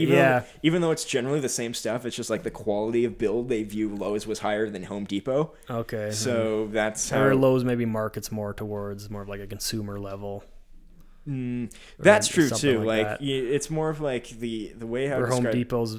I've heard Home Depot, like I've heard from contractors here that they're really nice to work with. Oh, both of them are pretty nice. So the thing was, what I learned is that Home Depot in the U.S., it was more expensive to get the raw materials. So like wood was more expensive from Home Depot in the U.S., but tools were cheaper. Versus Lowe's, it was cheaper to buy the wood, but it was more expensive to buy the tools. It was like, that's how they broke down. And that was the same with Rona. Is like Rona, it was way cheaper to buy like pallets of wood from Rona. It was cheaper than Home Depot. But you go to Rona to buy a drill, it's a little bit more expensive. Even if it's the exact same Makita that you could buy in Home Depot, it was like 20% off at Home Depot all the time. It's interesting. Yeah, it was just like my friends were contractors. Like when I was building this place, I had 4 other guys who were, we would only buy stuff from the Rona down the street. That is a bonus because we had my family's been buying there since it used to be Totem, which takes us back a long way. We've had an account there for 20 years. We know the family there. One of the guys who works there is like good friends with us. We're like, sure, we'll keep buying from these guys, and they kept giving us good deals. And they would give us contractor, like they had a special contractor grade deal. If you went in the contractor, you could get tools from Rona if you were a contractor with the license and it's all signed up there. The same price as Home Depot would sell them to the consumer. Okay. That was the difference. Like if you were a regular consumer walking in, it was a little more expensive to buy tools. We asked around, and the Rona guys were like, that's just how it is. The other thing that helped is Home Depot also was better at renting equipment, because you can rent like little Kubotas and stuff. But that was just, that's just my experience. The whole thing is also like, I think Lowe's in the U.S. more goes towards the reno crowd, like the family who owns the house and wants to renovate it to look nicer. Home Depot's like, this is our first go. Okay. Yeah. At least that's my experience with it. They both serve the same purpose. But I mean, that's smart on their part though to try to go to a little sub niche, because you don't want to be directly competing. Yeah. If you can have your own little thing, they're both better off. Yeah. Well, it's like what was one thing? Do you ever read about the merger between Tim Hortons and Burger King? No, was it Burger King? No, it is the Brazilian company that owns Burger King bought Tim Hortons or something. Yeah. But the crazy thing was Tim Hortons and Burger King had, so like their sales were almost exactly the same in profit. Mm-hmm. Tim Hortons had a quarter of the stores that Burger King had. Oh. And it was like, okay, how does that work? That's interesting. Yeah. Well, I mean, it's at I was recently at the university now, because they had 2 Tim Hortons in the food court. Yeah, I remember almost beside each other, and it's actually 3 now. It's 2 full Tim Hortons, and in between it's like a Tim Hortons Express, which is just like, well, because whenever you show up there, like either really early in the morning or like at lunch, it was just lined up down the street. That's the thing. They had 2 full stores, and both with huge lineups, and they still couldn't do. Yeah, I know, that was the thing. It's like you go to Macall, and it's like it's just. Those ones are crazy, and then all the other places were like, he had 2 or 3 people lined up at Max, and and everyone's staring at Tim Hortons like, what's special about that? Yeah. I do remember when my brother went there, they apparently had the first year he went to the University of Calgary was a crazy year because they had just forced McDonald's to leave. Like McDonald's had apparently been in McEwen Hall. That's been a while ago. Yeah, he's 5 years older than me. So okay. So he when they forced them to leave, he's like, that was the biggest, like everyone was really happy McDonald's had left. Mm-hmm. It's just like when McDonald's leaves like a mall food court, it's like all of a sudden every other option becomes available to everyone else. Okay, yeah. It was like they did a study for Market Mall when McDonald's got forced out after the expansion of their food court, just how the profitability of all the other ones went up. It's like they had these people who would shop at the mall every week, and they're like, so now McDonald's is gone. And just like they'd walk by and it's like, what other food stores? Like, I didn't know you guys had a Subway. It's like, that Subway's been here for 10 years. It's like you would just see the arches and be like, that's all I'm gonna have. Yeah. I was like going to if I got to eat a food court, it's usually like those Asian places. Usually the ones that aren't a big chain, because they tend to give way more food. Yeah. Like, they load you up pretty good with like the noodles or rice or whatever. Yeah. There was. Have you ever found a place? Because I ate a place in Vegas where you would order the food and it comes in a skillet that you could it would either be mostly cooked, but then you could continue cooking it if you wanted it. And me and my dad ate there, and it was like really good, like $20 American, but you would get like 10 nice pieces of steak, like tons of noodles, and like any vegetables you want thrown on. It's like it was like a full, like really good meal for it. And I'm like, I remember eating there and like, there has to be somewhere in Calgary doing this. If not, there needs to be, because this is like, I think Calgarians would appreciate nice that. It was like Bolero's almost like that, but it's $45. It was slow. I didn't like it there. It was like, it's lots of meat, but they always got to come around. They cut off just a tiny piece for you. And see, for this one, it's like you order it, it comes out in 5 minutes exactly how you want, and then it's like it takes. And the guy's like, do you want me to cook the meat for you, or you want to do it yourself? And it takes like 20 seconds for the meat to get cooked to the temperature you want it to. Okay.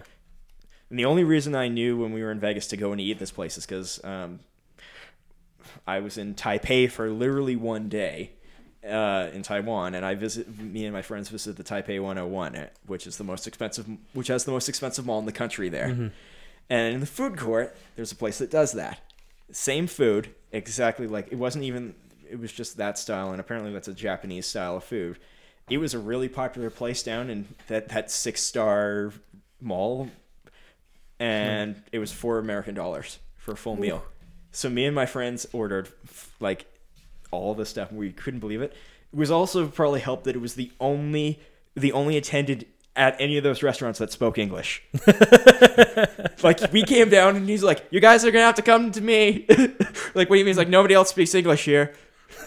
Just sees you guys coming. Yeah. He's like, "How many white people come to this mall?" He's like, "This mall was designed to be a tourist mall. No white people come here." It's like, what? It's like because they see because the prices are set for the Taiwanese. It's like, what does that mean? It's like, it's overpriced.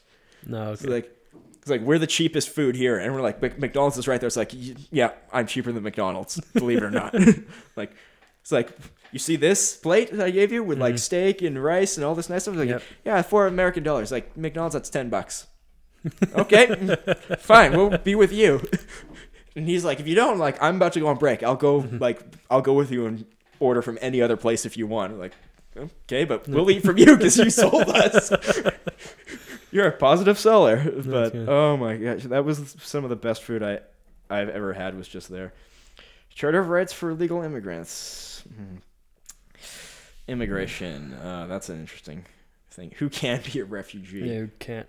I know there is a list of certain developed countries that, like, if you're a citizen of them, you can't be a refugee. In Canada. Yeah. So like the U.S., South Korea was added a few years ago. I would see. I like the idea of those lists until it gets to the circumstance, because even in fully developed countries, there are levels of persecution that you could argue, like, I need to flee from. I mean, South Africa.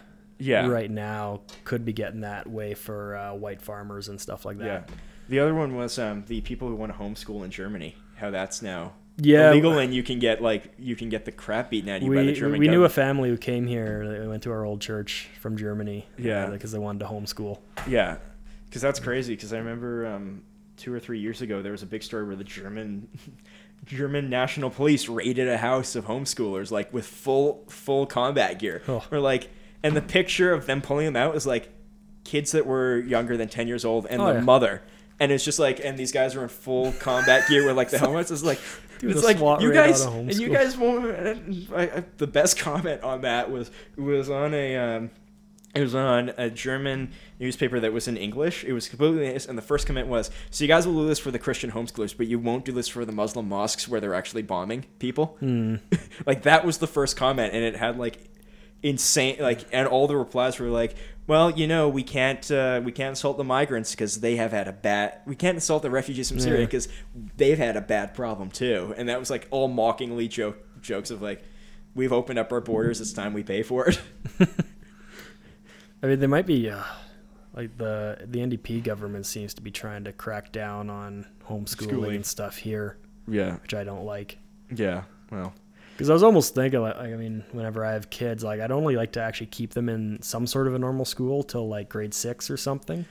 Well, yeah. And then, like, after that, like, I don't know if they're old enough to get a job, but because like homeschool is only part-time. Yeah. Like, they could get a part-time job, or they could learn something, or they could, grade 12, yeah. I mean, well, at age 12, unfortunately, who knows what's going to be in 10, 15, 20 years, what the career choices are going to be. But assuming that our culture moves more towards if it moves more towards a capitalist consumeristic, then there's going to be a lot of space at the mall for 12 and 13-year-olds to even just do stock supply in the back rooms. Yeah, even stuff like that, or a lot of online stuff. I mean, there's a lot of kids who can, like, they can figure out how to code and they can start doing stuff online. Yeah, I know. I was thinking. Well, I wasn't thinking about when if I get married and having kids, but it was my thought was like, I saw a meme the other day that was absolutely hilarious. It was the most unrealistic thing about Harry Potter was eventually the kids used all the skills they learned at school.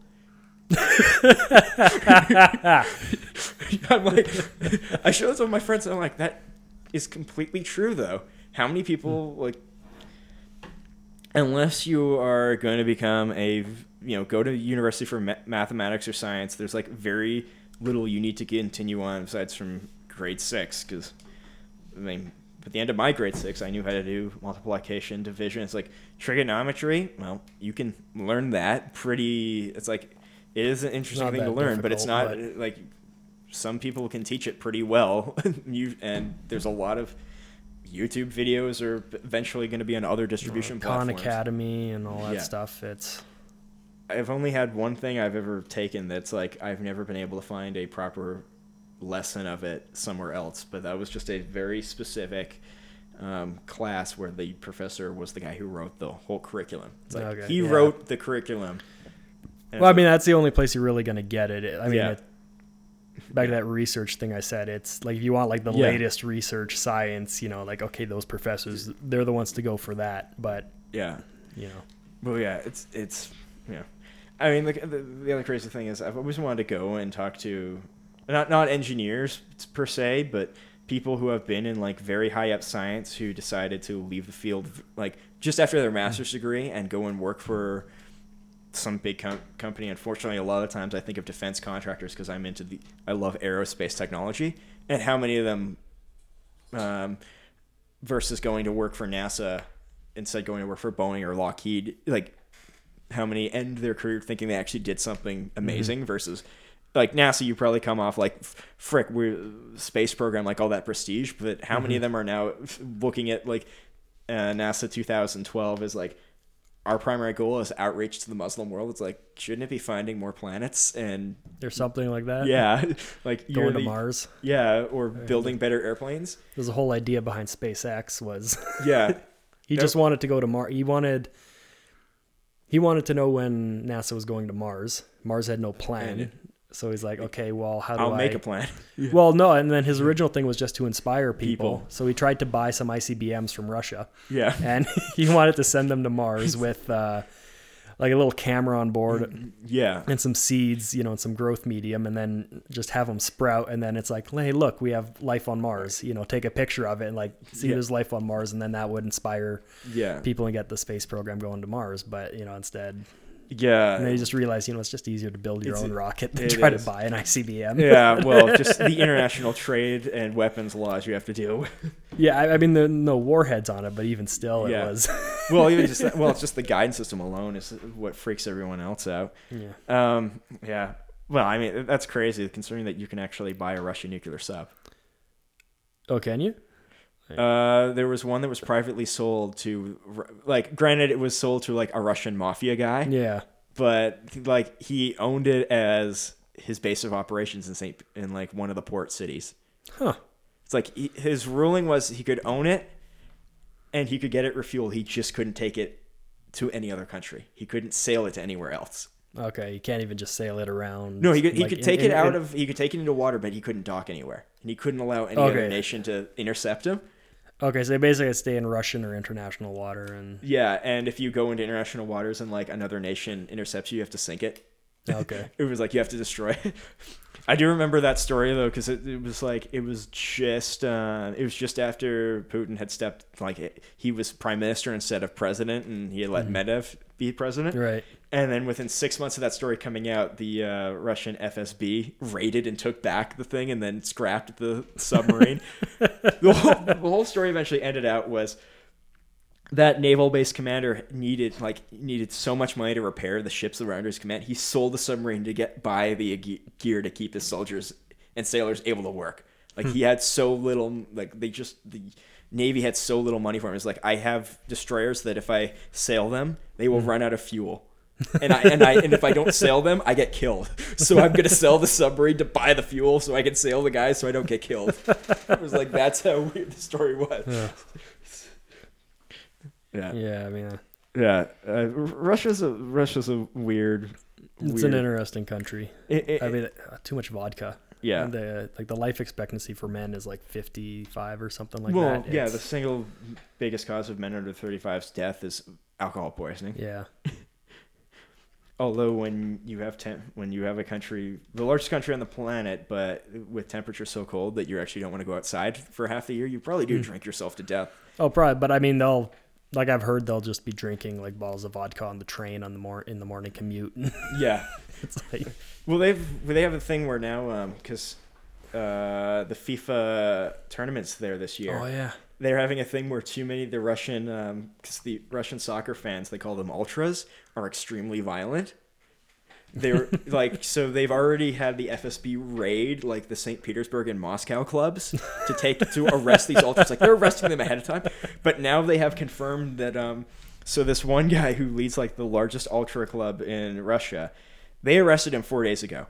The problem is that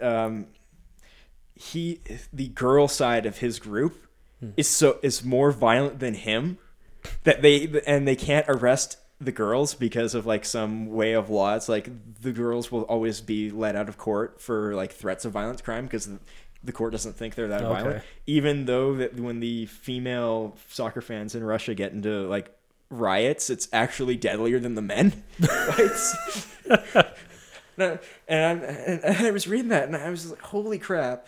I couldn't believe that because in 2006, I remember watching this video of these two Russian clubs going into a full fight. Like the soccer game had ended and they just decided to meet in this parking lot outside, like 4 blocks away from the stadium. They met in this parking lot. There was this, and there were these guys there with video cameras and they were like, holy crap, like the red team's coming. Mm-hmm. Okay, what's going on here? Like, this isn't their... Well, there's the blue team. Get the cameras out. And first it starts off with them in a line shouting at each other. Then fireworks start going off. Like, not up in the air, like at each other. Yeah. They start flipping cars, and the whole thing ends with automatic gunfire and 10 people getting killed. And yet, like, I researched a story, and it was like, the story was soccer fans shot at protest, or like at club fight. Yeah. It's like, that's like how the Russian media is like, it happens. What can you do? It was like, like 5th page news. But it was just like, I've watched that video 10 times and I just couldn't believe it. Unfortunately, the website that video was sponsored on is gone now. I bet if I could find it on YouTube or somewhere else, but maybe one of the other ones. Yeah, shadier ones, Live Leak or Daily I Motion. could have been Live Leak. I mean, the thing was, it's 2006 to 2007. The only reason I knew about it is because a friend introduced me. Oh, this was way back then. Yeah, so Compfused. It's almost pre. Did you know Compfused? It was a video sharing platform. It was like it was this one guy who ran it, so people would submit videos to him and he'd post them. Oh, okay. And this one just came in. Those stupid videos, I remember that. And then there was Fail Blog. Fail Blog. It was a separate website just for Fail Blog, which still exists, and they have very demotivational also connected to them, which is they're still running, which is amazing. Because they've got 31. Confused was amazing because they just had their tagline was almost better than tacos. And they had like the main reason Confused died was the founder said it was because YouTube, because once YouTube came out, it's like it was way easier to post stuff. Yeah. And he had a great web player he was able to make. Like he coded this amazing player for the videos. Mm-hmm. But he's like, I have no way, I don't know how to code a search engine. So you just have to go through every single page until you find the video. Oh. So like when me and my friends found out about it, it was 97 pages long. Oof. And the thing was, on the front page was always like the newest videos, his own blog, and it was like how many pages were added today. So on average, it was 5 to 7 pages getting added a day. Oh. Or like, so if you've watched something in page 93, and then like waited 4 weeks, like you could. It was like it was gone. It was like between page 100 and 150 as far as you knew. You're like, I don't know where this video is. It's and of course back then also it was like it was you only had either like Mozilla Firefox wasn't that good back then, so you were kind of stuck with that, and the schools only wanted that or Internet Explorer, and Internet Explorer was terrible at loading the pages, so it would take a minute to load a page. And you're like, a nice slow internet. Yeah. Remember having to wait while the movie loaded. You just gotta watch the little thing go. Is it far enough now? Can I hit play? Will it be there by the time I get there? Yeah, when you actually have to think about that. Of course, back during that time period, I lived out in Bears Paw, so imagine your internet, divide it, like multiply the slowness by 10. It's like it used to take me, back then, if I wanted to buy a video game on Steam and it was more than 2 gigabytes, I knew I had to keep my computer on at least a night and a half to download it. Yeah, I think it was a Joe Rogan way back when, like in the Quake days, he paid like $1,000 a month or something for was like a T1 or T3 probably a T3 line. Okay, yeah, like a really nice high end line, because he lived way out somewhere and and he wanted to play Quake really badly. Yeah. Oh man, back in the old days when you're doing stuff like that, how crazy it was. How crazy those games were. Though that being said, about video gaming, which I'm still involved in, how insanely large the games have become in file size, and yet how arguably the graphics haven't improved as amazingly as they should have. As like I have my standard for graphics is still Crysis and Crysis 2, which is 2006, 2008 era. Those are still some of the best looking games I've ever played. They're both under 4 gigabytes of size. Okay. I can download games today. So Far Cry 5 came out, and I think it's 40 gigabytes. Oh. And I'm like, okay, I can understand map size, but can't you guys shrink this down? And there was a talk 4 months ago at one of these indie game development conferences where they had one of the big guys from, I think it was somebody who used to work at DICE actually for EA, and he was the guy who helped program the Frostbite engine and Frostbite 2 and Frostbite 3. He was their main programmer, and he decided he was just going to go open contract and go work for somebody else and build better engines that were easier to distribute. And he was he said the problem is games are now so big and storage space is so cheap that companies don't, and the crunch times are so insane that they don't clean up the game caches when they're done. Oh. It's he's I guarantee you, and one of the things is you could take Battlefield 4, it should be a quarter of the size. Oh. It shouldn't be 40 gigs for the full game. It should be 10 gigs for the full game, all the maps and everything. Mm-hmm. Because that's how clean we can make it. We just Probably generally don't have the time to do it because of the crunch time for being at a big company with stockholders complaining. Right. And also it's we keep getting told to add new features, but usually it's just staple it on, where more often than not we should be able to come back to it and be well, those 50 pages of code we wrote in could be replaced by literally one line, delete, but we don't do that. Yeah. We usually we change that one line so it works, but we keep that 50 pages in because yep, we don't know if something else will screw up. We don't have the time to spend the debug money. Should. But that's what he said. It was just ridiculous how big games. Because EA got sort of shut down with their Battlefront game with the microtransactions. I mean, that wasn't just microtransactions. That was the loot boxes. Yeah, it was the loot boxes and stuff that they ruined game progression. But I mean, it actually had a significant impact. Their stock price dropped pretty substantially, and which they deserved. The other crazy thing was before the stock price dropped, EA's quarterly review said that if they took loot boxes out of the game, it would cost them nothing. They would lose no money. They're the loot boxes and the microtransactions don't cost us anything if we take them out. Well, yeah, I mean, it's a digital product, really. Yeah. It's But yeah, it was just the way they said it. It's it doesn't. We could have them in or not. It wouldn't change the bottom line for us. And everyone's it would improve it if it was in. Yeah. Well, that's the thing. But everyone said well, look at Activision and how they made no,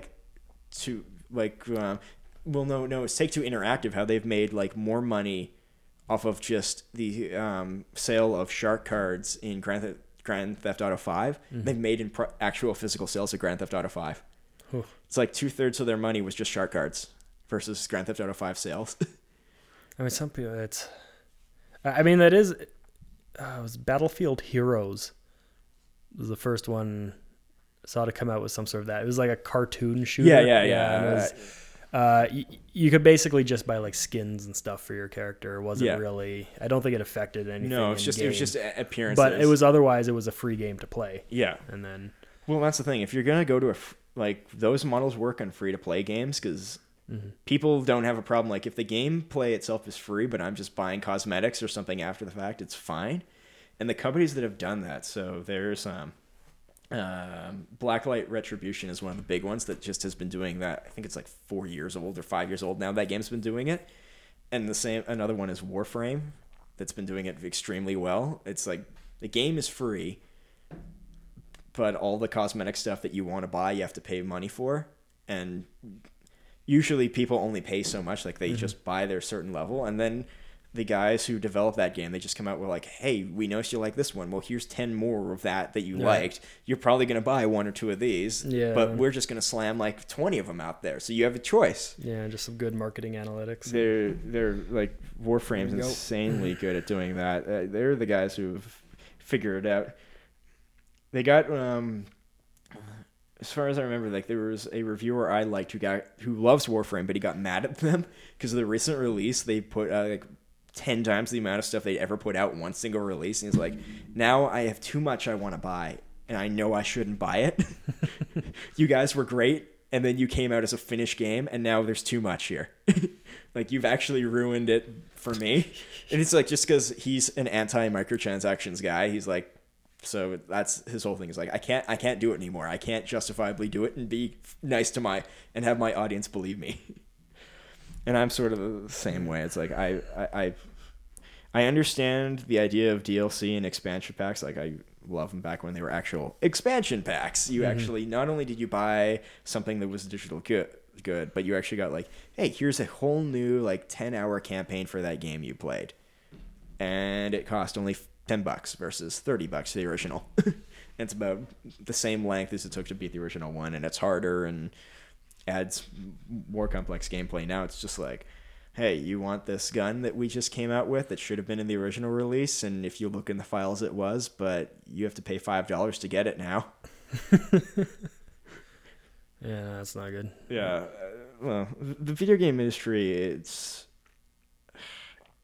I mean, I'm not a journalist in it or anything, but I almost wonder if the top tier industry, the AAA level companies, have saturated themselves to the point where there's almost nowhere they can go. They're just like, it's brand loyalty or like game loyalty now until something goes really wrong and they just fall apart. And it's the little indie and sort of like, well, there's a new term, the AA developer, where it's a developer who just doesn't have a publisher. They're just making the game themselves and directly publishing on some random platform. Right. And those guys seem to be doing well. Yeah. I mean, if you can do it, you do something nice. Yeah. But yeah. That's digital entertainment. Yeah. Oh, jeez. We've been going for a long time. Yeah, we've been going for a while. Yeah. Ooh. We should cut this out. Shut this down. Yeah. Well, hopefully I can have you back sometime. Yeah, maybe. Yeah. So it'd be fun to do maybe if you get the other microphones in here. Yeah. On like an election night or something like that. That would be fun. Do like a live stream. Well, yeah. I mean, the company I'm hosting it off, it doesn't like it's a live stream onto YouTube would be almost nothing. I just have to get I just have to build a computer device to run it.